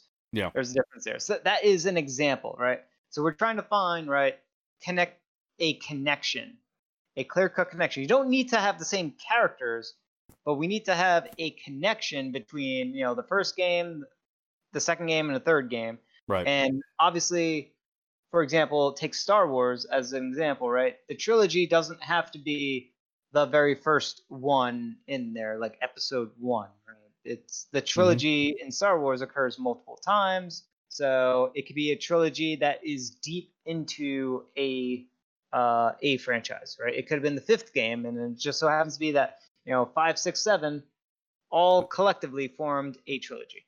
Mhm. We've had numerous instances of this galore. There's some oddballs where we have some weird connected numbers that are actually forming trilogies. Some games decide to form multiple trilogies within the franchise. It's crazy. We did do quite a bit of research in preparation for this, and I'm sure we still missed maybe Yeah. something, or maybe there you feel like there's something that should be in this list. But Yeah. anyway, here we go. We're going in order. Going backwards here. All right. Yeah. Back. And should we do the honorable mention? Why don't we do that? We'll do the honorable mention. So the honorable mention, are we going honorable mention? Yes, that's the only Oh, one, right? yeah. Yeah, you're Oh, right. You're oh, right. oh, all right. Yeah, yeah, yeah. I get what you're saying. So honorable mention and then sub honorable mentions, So, right? yes. Yeah. All right, so Metroid Prime series is an honorable mention, mostly because Johnny and I don't agree on the RPG ness of it, basically. Yeah. The big thing is it's classified as an action. We're not disputing action. Nope. Adventure, right? Yeah. Yeah. And adventure, both Gio and I feel, is a pointless genre of a game because every single RPG you ever play is always an adventure game. Yeah. Yeah. So it's just weird. But obviously we're not saying it's an RPG. We're just mentioning because it does. There are certainly RPG elements in there. There is a very good story. It does connect, etc. But just an honorable mention. So Yeah, so the Metroid Prime series. And then we have a few other series where we're going to the way back time machine in hey, these, the and OGs.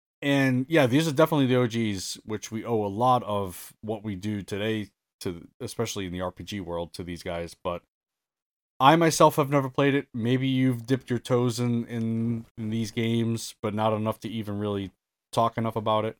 Yeah. But we have Might and Magic 3, 4, and 5. And then we have two trilogies in the Wizardry series, 1, 2, and 3, and then 6, 7, and 8. So there are two of them there. And then Ultima actually has 3 trilogies. So there's a lot going on in those. And again, I've never played any of those games. I don't know that I'm going to go back in time to play them, but that's that. That's them there. Then we'll go Yeah. into the kind of the modern. I won't call it. Oh yeah, modern era. Yeah, console gaming or So we've played, handheld. or at least have seen, Right. played, or are very familiar with because we could research it very thoroughly, right? So, and also, I just want to iterate that Ultima is probably the one that we like tip the hat, nod, and say like, "Hey, you! Without you, RPGs probably wouldn't exist." So, Right. thank you, Ultima. Thank you. Thank you, Ultima. All right, we don't have these in numbers. 1, 2, 3, 4, 5, 6, 7, 8, 9, 10, 11, Right, 12, 13 games we got here, or series, trilogies. Number 13. I've never played it. I can't even really comment on it, so I had to put a lot of trust into Johnny. Yep. I don't know that I want to do it, but I did it anyway. Golden Sun. Golden Sun series. Now, it's not in a number order. There's some weird naming convention here. I don't even know what's going on, to be honest with you. I do know it is something that I would love to try and play at some point, if I ever have zero things to do. Yeah, yeah. It's I would say the first one is definitely worth playing because it did some very interesting stuff the first time through. The games are Golden Sun: The Lost Age, which was the sequel, and then the third one is Golden Sun: Dark Dawn, which was on the Nintendo DS. And I never played the third one, but I did play the first two, and it's a very traditional JRPG romp, turn-based combat. They had this cool system where you get these djinns where you can equip them, uh, and each djinn had a different element, and you could sort of equip more or less of certain elements of djinns, and you can combine them in different ways that would give you access to different powers and do different types of attacks. Also, you could. There was another big thing where you had abilities that allowed, and you would gain new abilities that allowed you to interact with the world, the dungeons, mostly the dungeons, in ways that gave you access to new areas. So it was very big in. It wasn't necessarily platforming, but it was more so puzzle solving of platforms Yep. in order to gain access to different environments. So there was a lot of puzzle solving element in there where you're like, you had like one spell, it was like a sand, I think it was like a sand spell or something, or an earth spell where you summoned a hand and then that hand could then push blocks. So there was a lot of push block Oh, puzzles okay. and stuff like that, right? Like just using your spells and abilities in order to like do solve puzzles. Pokemon does a little bit of that, right? Yeah, but I would say Golden Sun probably does it the most. It's actually quite puzzly. Mm. And it's constant where you're always trying to the next room you go into, boom, there's more puzzles to solve. In the meantime, you run around randomly and you get random battles. So we all love random battles. No, we don't. So that's number 13. All right, cool. Going on to more games I haven't played. And maybe this one should have been number 13. You're right. It definitely should have. You know, we're not so smart sometimes. All right, so we have Final Fantasy 13, 13-1, 13-2, 13-3. A complete trilogy. Excellent. They have sub names. I don't know their sub I names. don't know their sub names either. I'll look them up. 1, 2, and 3. Final Fantasy 13. Now, I think Final Fantasy 13, like the first one there, I thought it reviewed pretty well, actually. Am I wrong in that? Yeah, you're kind of wrong. It did all right. I mean, your well and my well are two very different wells. I will say that.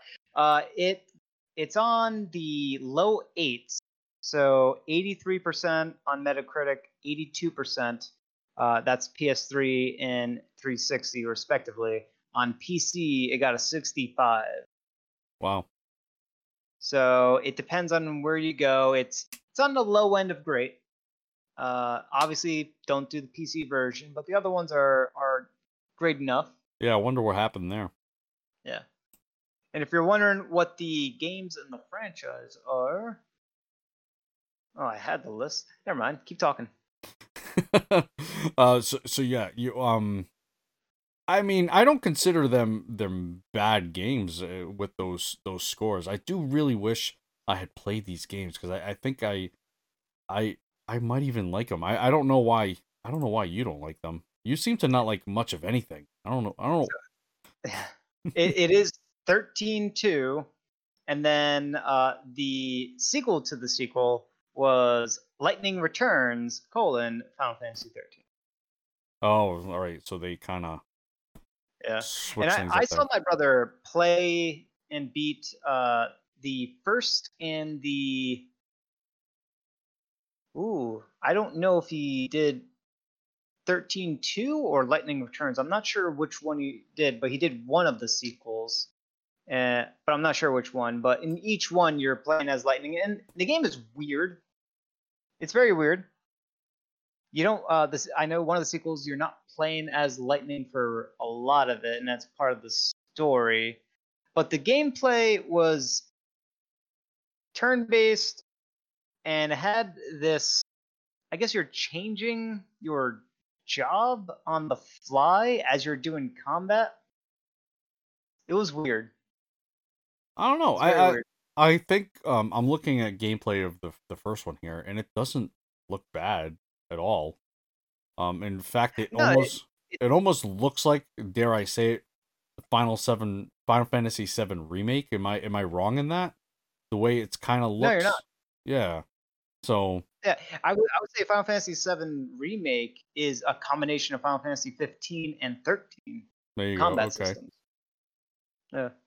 Yeah, and like I had mentioned, like visually, it looks really, really good. So Yeah, there was a lot of problems with that game. The game 13 13 had issues with just how linear it was. Half the game, right? The original game, yeah, very linear, and then it finally opens up. And how it opens up, that open world part, it wasn't interesting at all. It was like very flat, big green, open, kind of like a Jurassic Parky. It looked like you're in like a big giant dinosaur looking environment, but it was like big, open, and kind of empty. There wasn't too much going on in there, and yeah, you could free roam, and there was a lot of stuff in there, but it was kind of bland and empty looking. so it suffered from what Dragon Age Inquisition did, where there was a lot of space, but there was nothing happening. It wasn't interesting Well, at all. I can't account for all the big open space, but what I can say is that you don't make an RPG that is that linear and expect it to turn heads in any significant way. And then also with the sequels and how they handle the character, right? Lightning's actually a really cool character, and some of the other characters are kind of cool, but Lightning was definitely one of the best of the characters. And then you're not playing as Lightning in X2 or 13-2, Yeah, or Lightning Returns. Can't remember which one it was. Sorry, yeah, because I never played them. yeah. I don't know. I think visually they look good, but that's all I have to go on. And other people playing them. So Yeah. And when it comes to stuff like this, right, when our research can only get us so far, right, we rely on things like average critic scores and stuff like that to sort of get a more objective opinion yeah, on how to rank these games. it's tough So, in because case you're wondering, we can't when play we go every to game. this, we can't play them all, so we rely on assistance from Metacritic and OpenCritic and other things like that. Yeah. Thank you for that information. All right, so then we have 11. We have Fable, the Fable series 1, 2, and 3. Did you play any of the Fable games? This is another game that I just saw one of my brothers play through and watched. It's a very British humor, comedy-esque, lighthearted, high fantasy style game. I liked what it was doing. I just never got around to actually playing them. Yeah, I enjoyed the first one. The second one had it, I felt was it was very broken game in my opinion. The third one I didn't touch at all because of how much I disliked the second game. The second game got promised to have a lot of things. It was I don't remember the dude's name where he just overpromised and just the game just underdelivered. Kind of like what Sean Murray did with No Man's Sky. This guy did it first. um, they also made the same game. Is the Black and White PC game? Anyway, yeah, Fable was a good action hack and slash RPG. It had a decent story. It didn't take itself too seriously. But yeah, it was Xbox exclusive. With the second one, again, this is again where I dropped off. The second one promised multiplayer or co-op, and the way your friend would join, he would just join as an orb. So on your screen, this orb is following you along and attacking things, or look like not really attacking things. It was just done so poorly. It wasn't even like an avatar. It was just this glowing orb. It was so dumb. But yeah, otherwise it's a very straightforward action adventure RPG. Nothing really that really stands out there.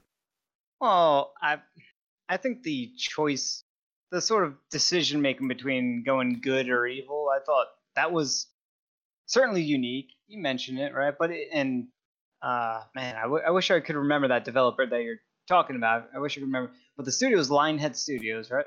Yeah, I can't. Yeah, it was Lionhead. I don't remember the guy. I don't know if you can picture him. But man, and he was notorious for this. I think he did it with Albion. Was it Albion Online? I think he did it for that too. What, the good and evil stuff? Not the good and evil. But that was That was the game Black and White. That was Black and White, good and evil. Oh, Black and White and Fable. Fable had it too. Right. But Albion Online, I think there was some part in there as well. Yeah. He also did Milo. Peter Molyneux is his name. There we go. That's the name. Oh man, this guy, I despised him. Despise him. Mostly because of, again, and it probably wasn't him. He's just trying to sell a game, right? But there was some really cool. He did overpromise, right, as you mentioned, but Fable and Fable 2, it did some very ambitious stuff, some very immersive stuff that you could do, interactive stuff where you could get your own house. You could do more than just that too. You could like own lots of stuff and be in control of stuff, especially in Fable 2. Yeah, I broke that game because all you needed was, I think you could rent your house, right? And all you had to do was change the date and time on your console, and you would get all that money. So I think that took a lot of the fun out of it too. But that was way after I was just tired of playing with my friends as orbs. That was, I'll never forget. I'll never forgive him either for that. Ugh, so mad about it. Anyway, Fable series. Those are just nightmares. They're just creeping in. Number 10. Okay. Number 10. Let's get on track. Yeah, let's get on track here. Games get better. The Banner Saga series, a true continuation, like legitimate continuation from, like, you could play this game from 1 to 3 and it'd be seamless. And it is the modern day Oregon Trail, as you've said. And your choices matter.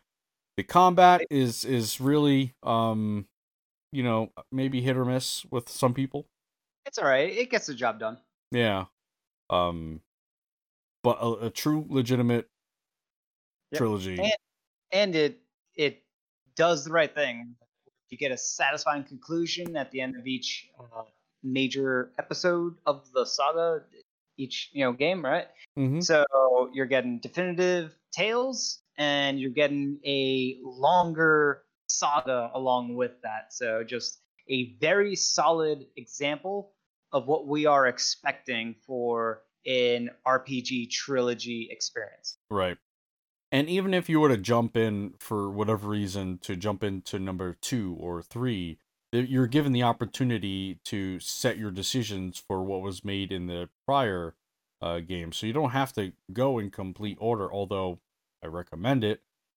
But yeah, that's great that they've given you that opportunity to set the story in a sense. Yep. Number 9. I think I was gonna fight you on this one, but I didn't. Because I don't know. Number 9, Kingdom Hearts series or trilogy. There's just so many of these. I don't even know where to start. Like there's Kingdom Right. Hearts 2, 2.5, 2.2. Like I don't even know what the heck is going on. But it is a trilogy. And So I'm speaking from someone who hasn't played them, so yeah. So we throw out all these offshoots and side stories, even though a lot of them are kind of important, right? We just say, hey, you can play this as a trilogy. It is a trilogy, right? 1, 2, and 3. It definitely is a trilogy. It's all a connected story, and yeah, you'll miss a lot of story stuff if you don't play it all and get all the numbered dreams into memories and all those stuff. But it is there, and it does execute on it. Finally executed on ending that trilogy in a particularly satisfying way, especially for fans of it. It does action combat pretty well yeah. in the game, and it gets pretty wacky with how it plays. It's got the whole Disney tie-in of things, so you got lots of awesome. I mean, when it comes to ever wanting to play like a Disney RPG, that like the Smash Brothers RPG of Mm-hmm. Disney, this is it, right?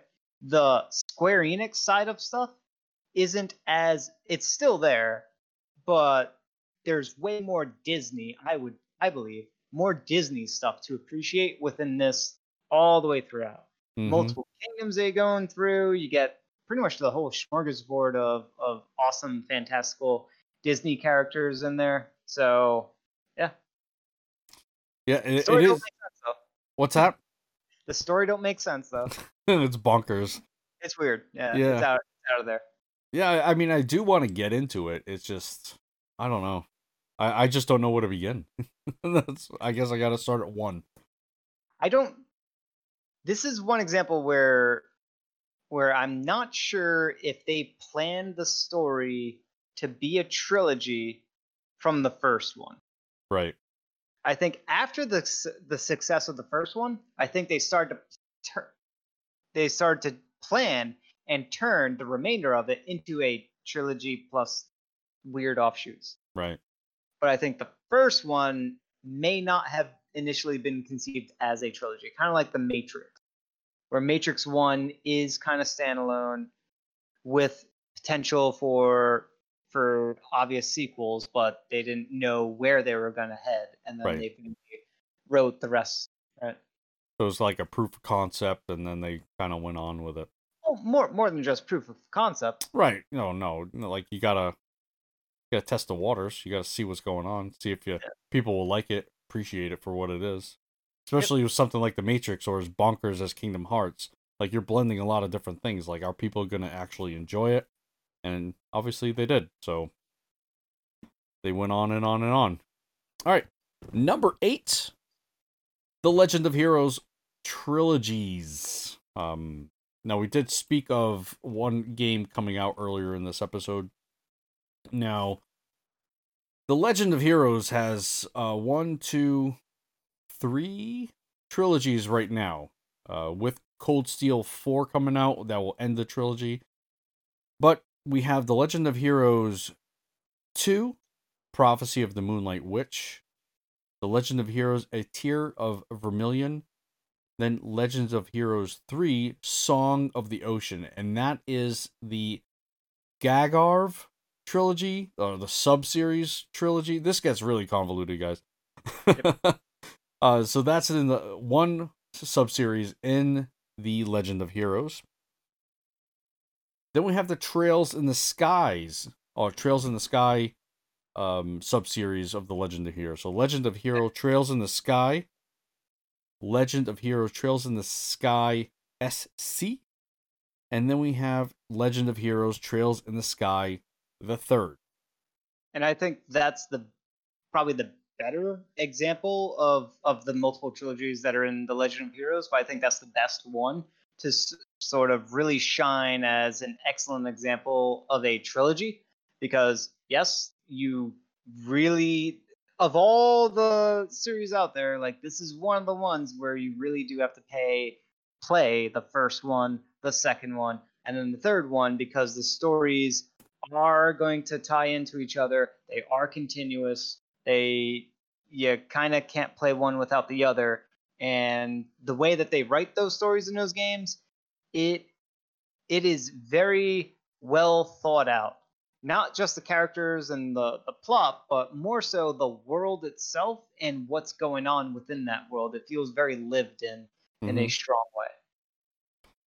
You could say the same thing for the Trails of Cold Steel as well. I think you need to play, or need to have the understanding of the previous entry, right? So you have the Legend of Heroes Trails of Cold Steel, then you have Legend of Heroes Trails of Cold Steel 2, then you have the third iteration, and then you also have the fourth iteration coming out maybe this year, or actually it is coming out this year. So you have 3 sub-series in the Legend of Heroes series. It's quite a number of them. Yeah, and they've been actually only, I'm gonna call this recently because I'm so old it seems recently. So from 2006 or 2005 on, they have 3 trilogies in there. That's insane. It's an insane number of games. Or English release, I'm sorry. Yep.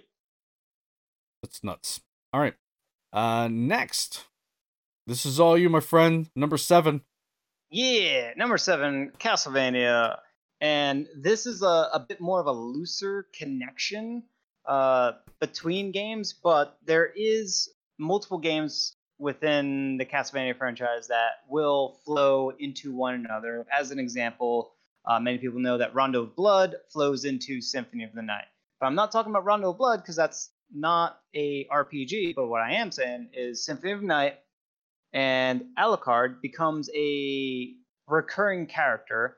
And for example, Alucard appeared way back when with Trevor back in Castlevania 3. So Alucard appears also, not only in the past, but in the future events that happen. And another tying together character is Dracula himself and Death and many other recurring things. But I will say that the connection that I'm going to draw, especially on the RPG side, is Castlevania Symphony of the Night, along with Aria of Sorrow and then Dawn of Sorrow. Now, Aria of Sorrow and Dawn of Sorrow, those are pretty obvious sequels to one another and tie into one another.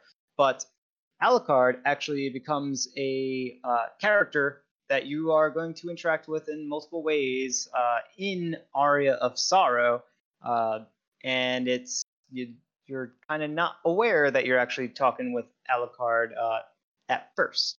And in order to understand who Alucard is, you gotta play Symphony of the Night to understand who he is as a character and why he's out to kill Dracula as much as everyone else is. And in Aria of Sorrow, there is no Dracula, for reasons that Dracula got killed finally by a Prior Belmont. So that kind of ties into stuff. Because why would Alucard even be there to investigate if Dracula was actually dead, right? So that becomes all things that are creating this connection. Now, it's a little bit, you could argue it's a little bit of a stretch.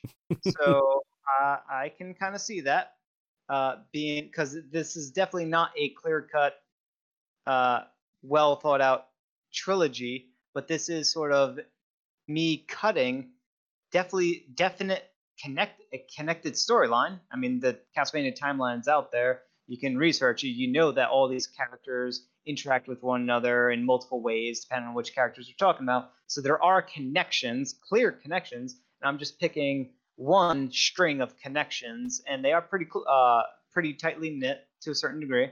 And I am placing that as a trilogy and saying, boom, there is a trilogy, and there we go.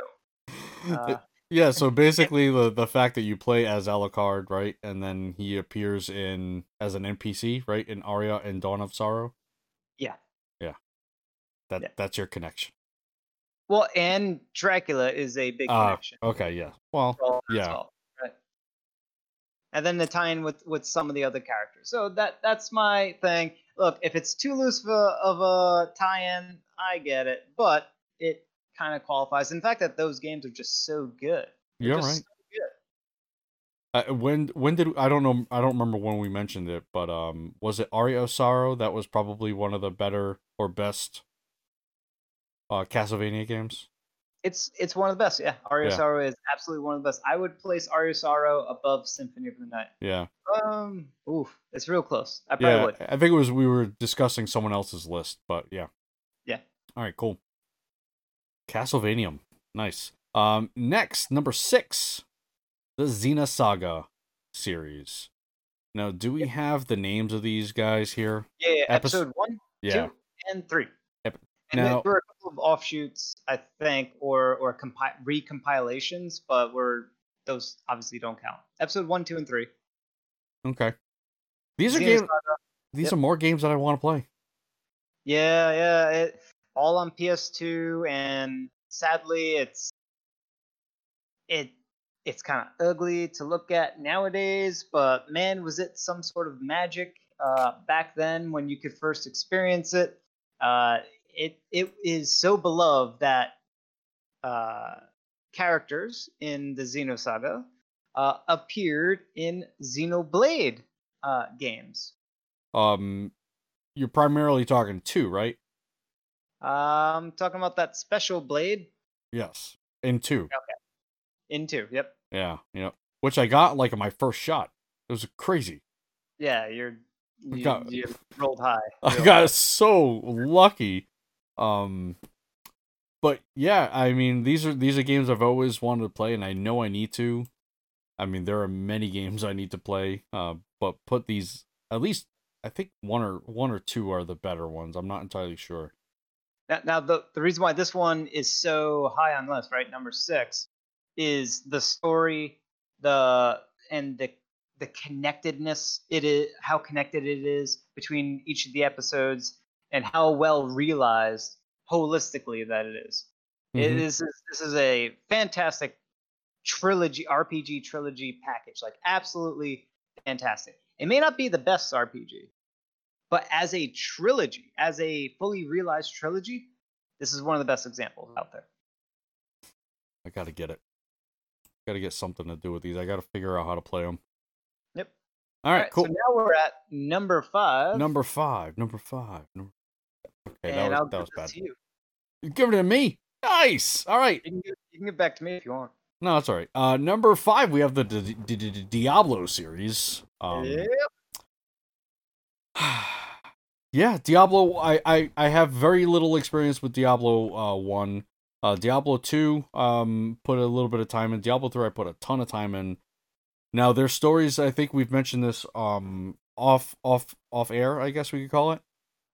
Their stories are, well, at least I'll say, are very thin, but they are cohesive. They do make sense. At all. You don't think so? No. I don't know. So Diablo 1 and 2 are the stories concise and more limited in scope? Absolutely. 2, it really branches. So I played and beat them all. Mm-hmm. 1 is very focused, storyline wise, right? There's this one town, Tristram. It's there's something plaguing it. The chapel thing that you're going into the basements of. Something dark and sinister lurks in the depths within, and you gotta cleanse it. You, the mage, wizard, priest, thief, rogue. What was it? It was like rogue, warrior. or rogue, fighter, and wizard, I think, are the three. Anyway, I forgot what the three original classes Players were. can play as warriors, rogues, which are archers, or sorcerer. Sorcerer, all right. Wizard, sorcerer, same thing. Close enough. Anyway, the story, as I said, it was pretty basic, but it was focused and it was immersive as a very big thing. Voice acting, right? Mhm. This is during a time where video games, back in the mid '90s, games did not have voice acting very often, and every single character, every single NPC was voice acted in this game, and all the quests you'd get, all fully voiced. It was just kind of a pleasure to like listen instead of read the dialogue, get these quests, explore this crazy randomized maze of dungeon delving stuff and get random loot and stuff like that. Awesome stuff. Then Diablo 2 did that, took place immediately after Diablo 1, just immediately, and runs forward with the story and continues that darker tone, but really ups the ante on the scope of the story and increases the epicness. And now instead of being taking place in just one location, you kind of travel the world and get to experience multiple places, a desert, a jungle, right? Tristram Mhm. itself and the Yep. surrounding area, the barbarian, the weird Viking barbarian people. You get to go to their lands and stuff like that. It's just it it's it adds a bigger sense of adventure, grander adventure, but also keeps the story simple yet dark and continues immediately. As I said, just directly continues from Diablo 1. And then Diablo 2 ends in a very unique way, and probably to its detriment of how Diablo 2 ended. Diablo 3 picks up more or less, but it's difficult to pick up from the end of Diablo 2, but it does. And it continues that story. Unfortunately, Diablo 3 drops the ball pretty significantly storyline wise.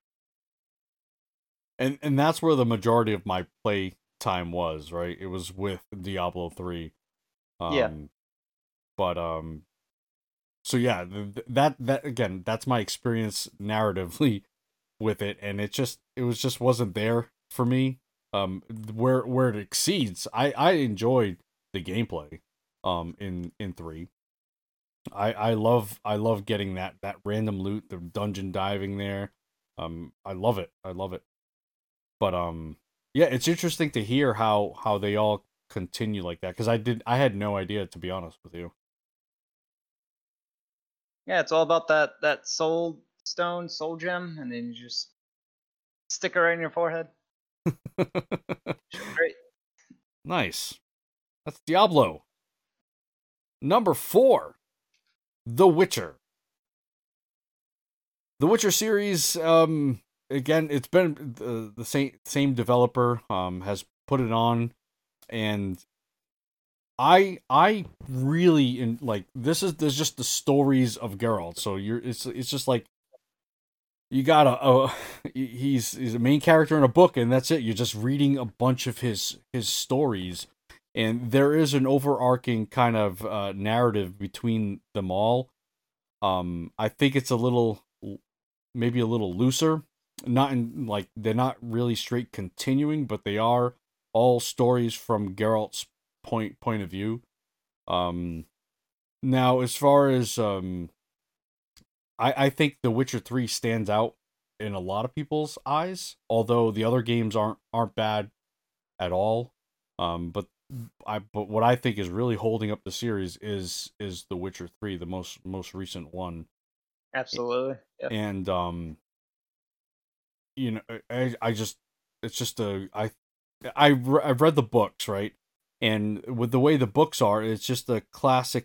It's like who done it, right? So you're like all the mysteries of a quest. You see this a lot in The Witcher 3, where you take a monster hunting quest off of the board, and you just go and research. Like, you talk to the quest giver, he gives you his story. It turns out it's not really what's going on. You do a little more investigating, and then you have to figure out how to defeat this monster or not defeat the monster. There's a lot of that going on in the Witcher series. I think just in general, they all tell stories very, very well. And that's from beginning to end, 1, 2, and 3. Yeah. I think the only reason why The Witcher doesn't go much higher is that, being at number 4, is that it doesn't, the bigger narrative of Right. what is demanded of a trilogy, right? Something that goes beyond just one major story iteration. The bigger narrative just isn't. It kind of takes a little bit of a backseat. Mm-hmm. Whereas in some of these other ones, the bigger narrative is going to be very interesting.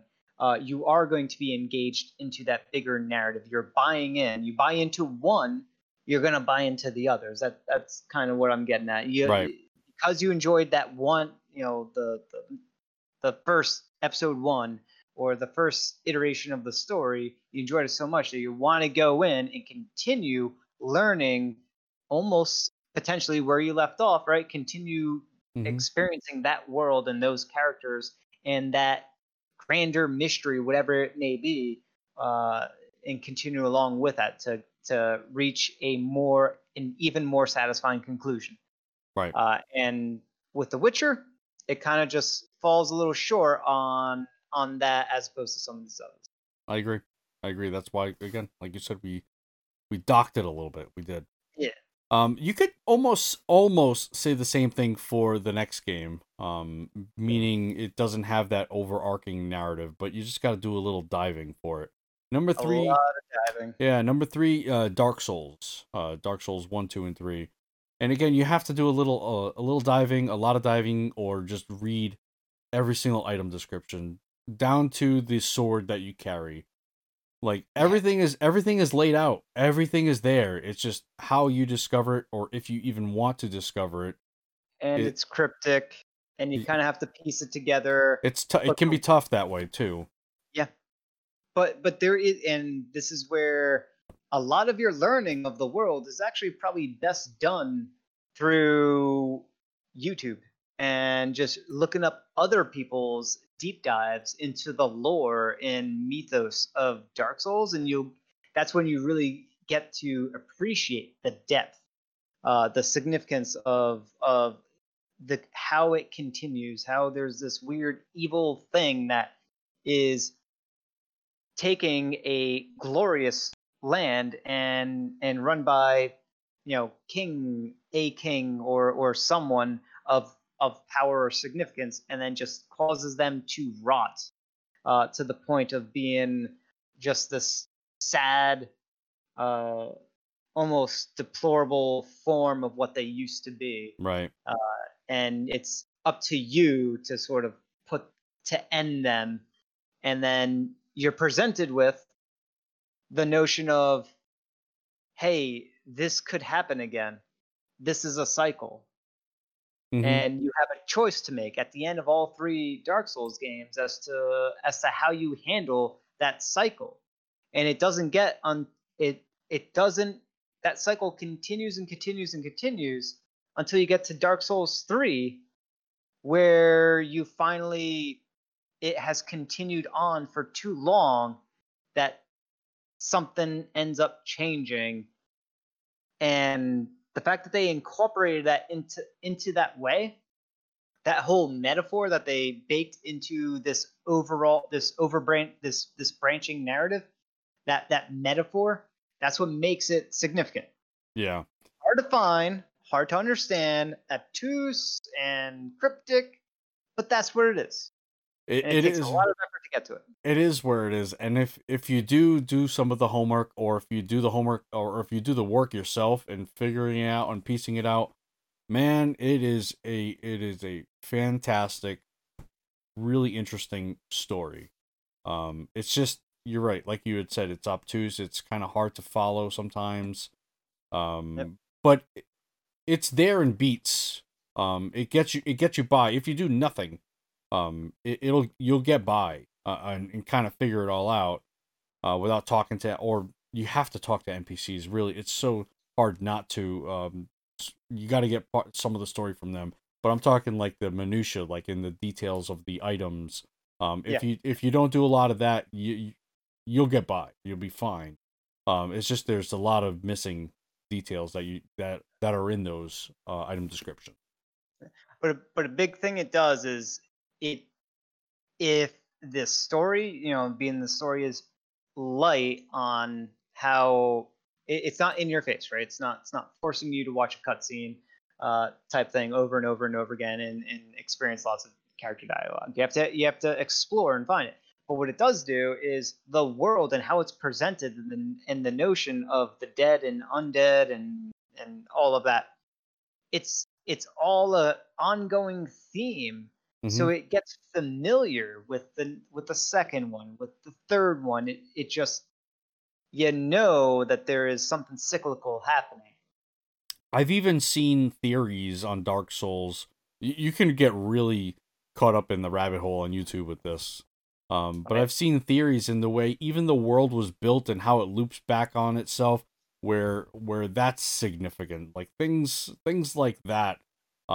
It drives people nuts in trying to figure it out. But like just like tiny details like that, the way the world was built and how you progress through it, in whatever order you're going through means something. Yep. And, It's and, just insane. and then you combine all of that with one of the best, you know, trilogy of games, right? Each game is a ballpark home run, Oh yeah, out of the park, home run, they're all every good. single one of those three games. So They're all very it's good. fantastic stuff. Yeah, Dark Souls. I absolutely love Dark Souls. Number two. I am out on this one. Okay, so I will speak on this. I mentioned it a good deal with the episode 7 iteration of this series. So this series is the known as the Ogre Battle Saga. There are 5 games, but only 3 of them are actual mainline entries, and that is episode 5, episode 6, and episode 7. And all 3 of those are all continuous of one another, and characters that appear in episode 5 will also appear in episode 7, for example, and they will be major players in those games as well. So there is a big narrative, very big. I'm talking the level of Star Wars type of epicness in scale to the narrative. Lots of things going on uh, with how they handle this, and the things that happen that they set up in episode 5, right? March of the Black Queen, right? The things that they discuss and talk about topically, right? In Person of Lordly Caliber, episode 6, and in episode 7, right? Let Us Cling Together, Tactics Ogre, right? All of these things are hitting the same themes over and over again, explaining them or covering them in different ways or from different angles and different perspectives, right? One might be class-based warfare theme. Another one will be warfare based on racism, where the only thing that differentiates the people is just what tribes they're from, and they're at war with one another because that was enough to separate, to make them believe that the other was inferior to them. Hmm. Just blood ties, right? And it that is recurring, and it's also occurring in an interesting way in a grander scale, where there are big nations or big countries or empires that are in a sort of pseudo Cold War with one another in order to apprehend these really powerful, legendary, relic-y, ancient style weapons and other things that are going on. So it has all of that going on. And then for each of these iterations, each of these 3 different episodes, they have multiple branching path Each of the stories will have different endings, multiple endings, and in the latest iteration, all right, Tactics Ogre has a multi-branching path storyline that goes on and changes in very dramatically different ways. So all of that narratively is insane that they did it to begin with, insane that they planned it so early on. We're talking 1993, I believe. That is very early. Yep, with the first Ogre Battle game, all the way up until the Personal Lordly Caliber, I think was like 99 or 2000, and then they revisited Let Us Cling Together back in 2011. So this has been lots of work, lots of rethinking how the world is presented and how it is experienced, and just well thought out. And as I said last episode, Tactics Ogre is by far my opinion, just the best video game story to be experienced, period. And a lot of that actually ties into the fact that some of these characters that you played in the original Super Nintendo game, Ogre Battle March of the Black Queen, are characters that are doing stuff or having stuff happen to them in this 2011 game, right? It's just Wow. Yeah. It's just crazy. It's just crazy that they had the foresight to not the foresight, but like that sort of plan. Yeah. To do that so far after the game. Just a very big saga. Now, the reason why it's here, and it could be argued, up or down in some ways. This is actually meant to be a much bigger story, right? Episode 5, 6, 7, as I mentioned. Where's episode 1, 2, 3, 4, right? Well, there's never going to be an episode 1, 2, 3, 4 because the Ogre Battle franchise is dead. So it dies as a trilogy, unfortunately.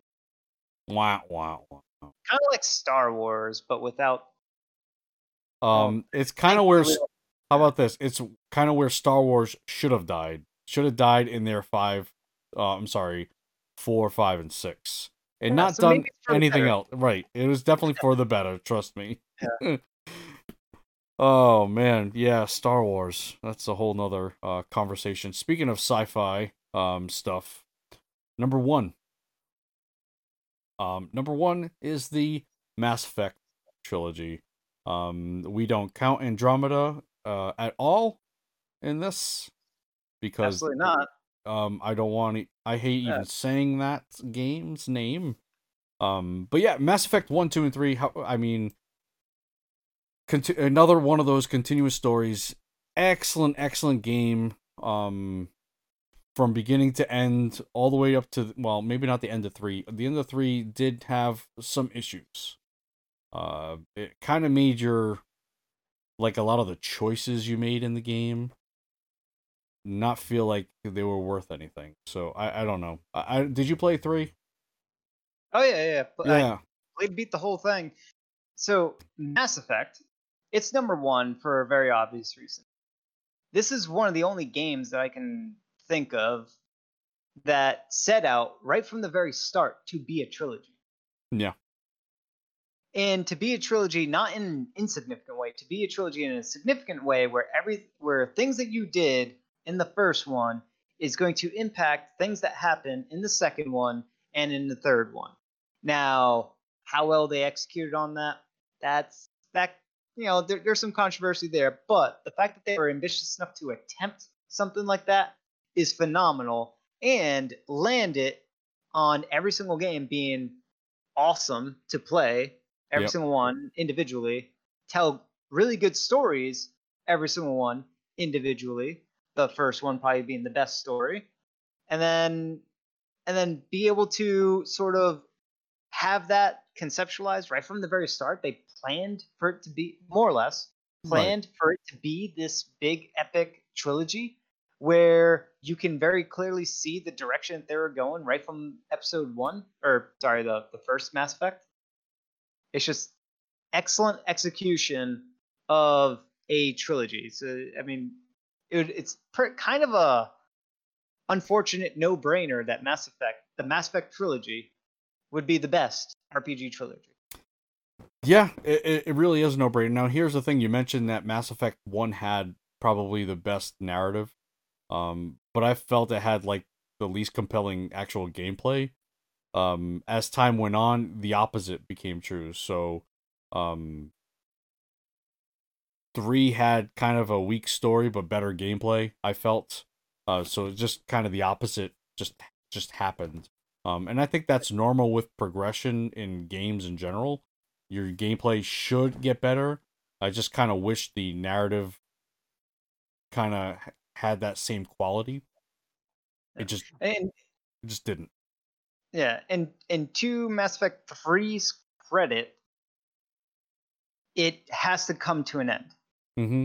And when you are having a story come to an end, you're going to put an end to many threads. A lot of threads are going to end, and when ending a thread is less satisfying than discovering a new thread in the storyline. That's because that creates intrigue, that creates excitement, right? You're wondering, oh, what's this going to lead into? Then finally in 3, those threads start to tie together and close, and now you're like, oh, you're going here this whole time. Oh, Right. okay, whatever. But that's what I mean. It kind of made your decisions feel like they, I don't know, they didn't really mean anything. In number 3, I'm talking. Yeah, but it depends. But there was a lot of different things that were going on. So. Yeah. But definitely worth playing. I love like how in depth you can get with some of these conversations. Like the dialogue trees must be insane behind the scenes. I can only imagine. And they had that light and dark. Yeah, they did, right? Kind of like the light and dark situation, good evil.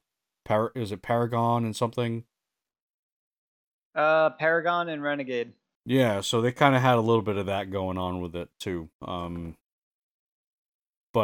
Yeah, I felt like the gameplay got a lot more refined as the series went on. I don't know. It's just overall, like, it's one of those games that's good from Mass Effect 1 all the way to Mass Effect 3. It's just excellent game. All right, that is our list for a best trilogy. What do you guys think? What did we miss? Did we miss anything? No, we did not. The answer is no, Johnny. All right, that's going to wrap up today's episode for the Switch RPG podcast. We want to thank everyone for listening. If you listen on an app, please give us a rating and review. We want to climb up those charts on those platforms, so your support there would be amazing. And finally, remember you can head over to switchrpg.com for all your RPG needs on the Nintendo Switch. Until next time, see you later.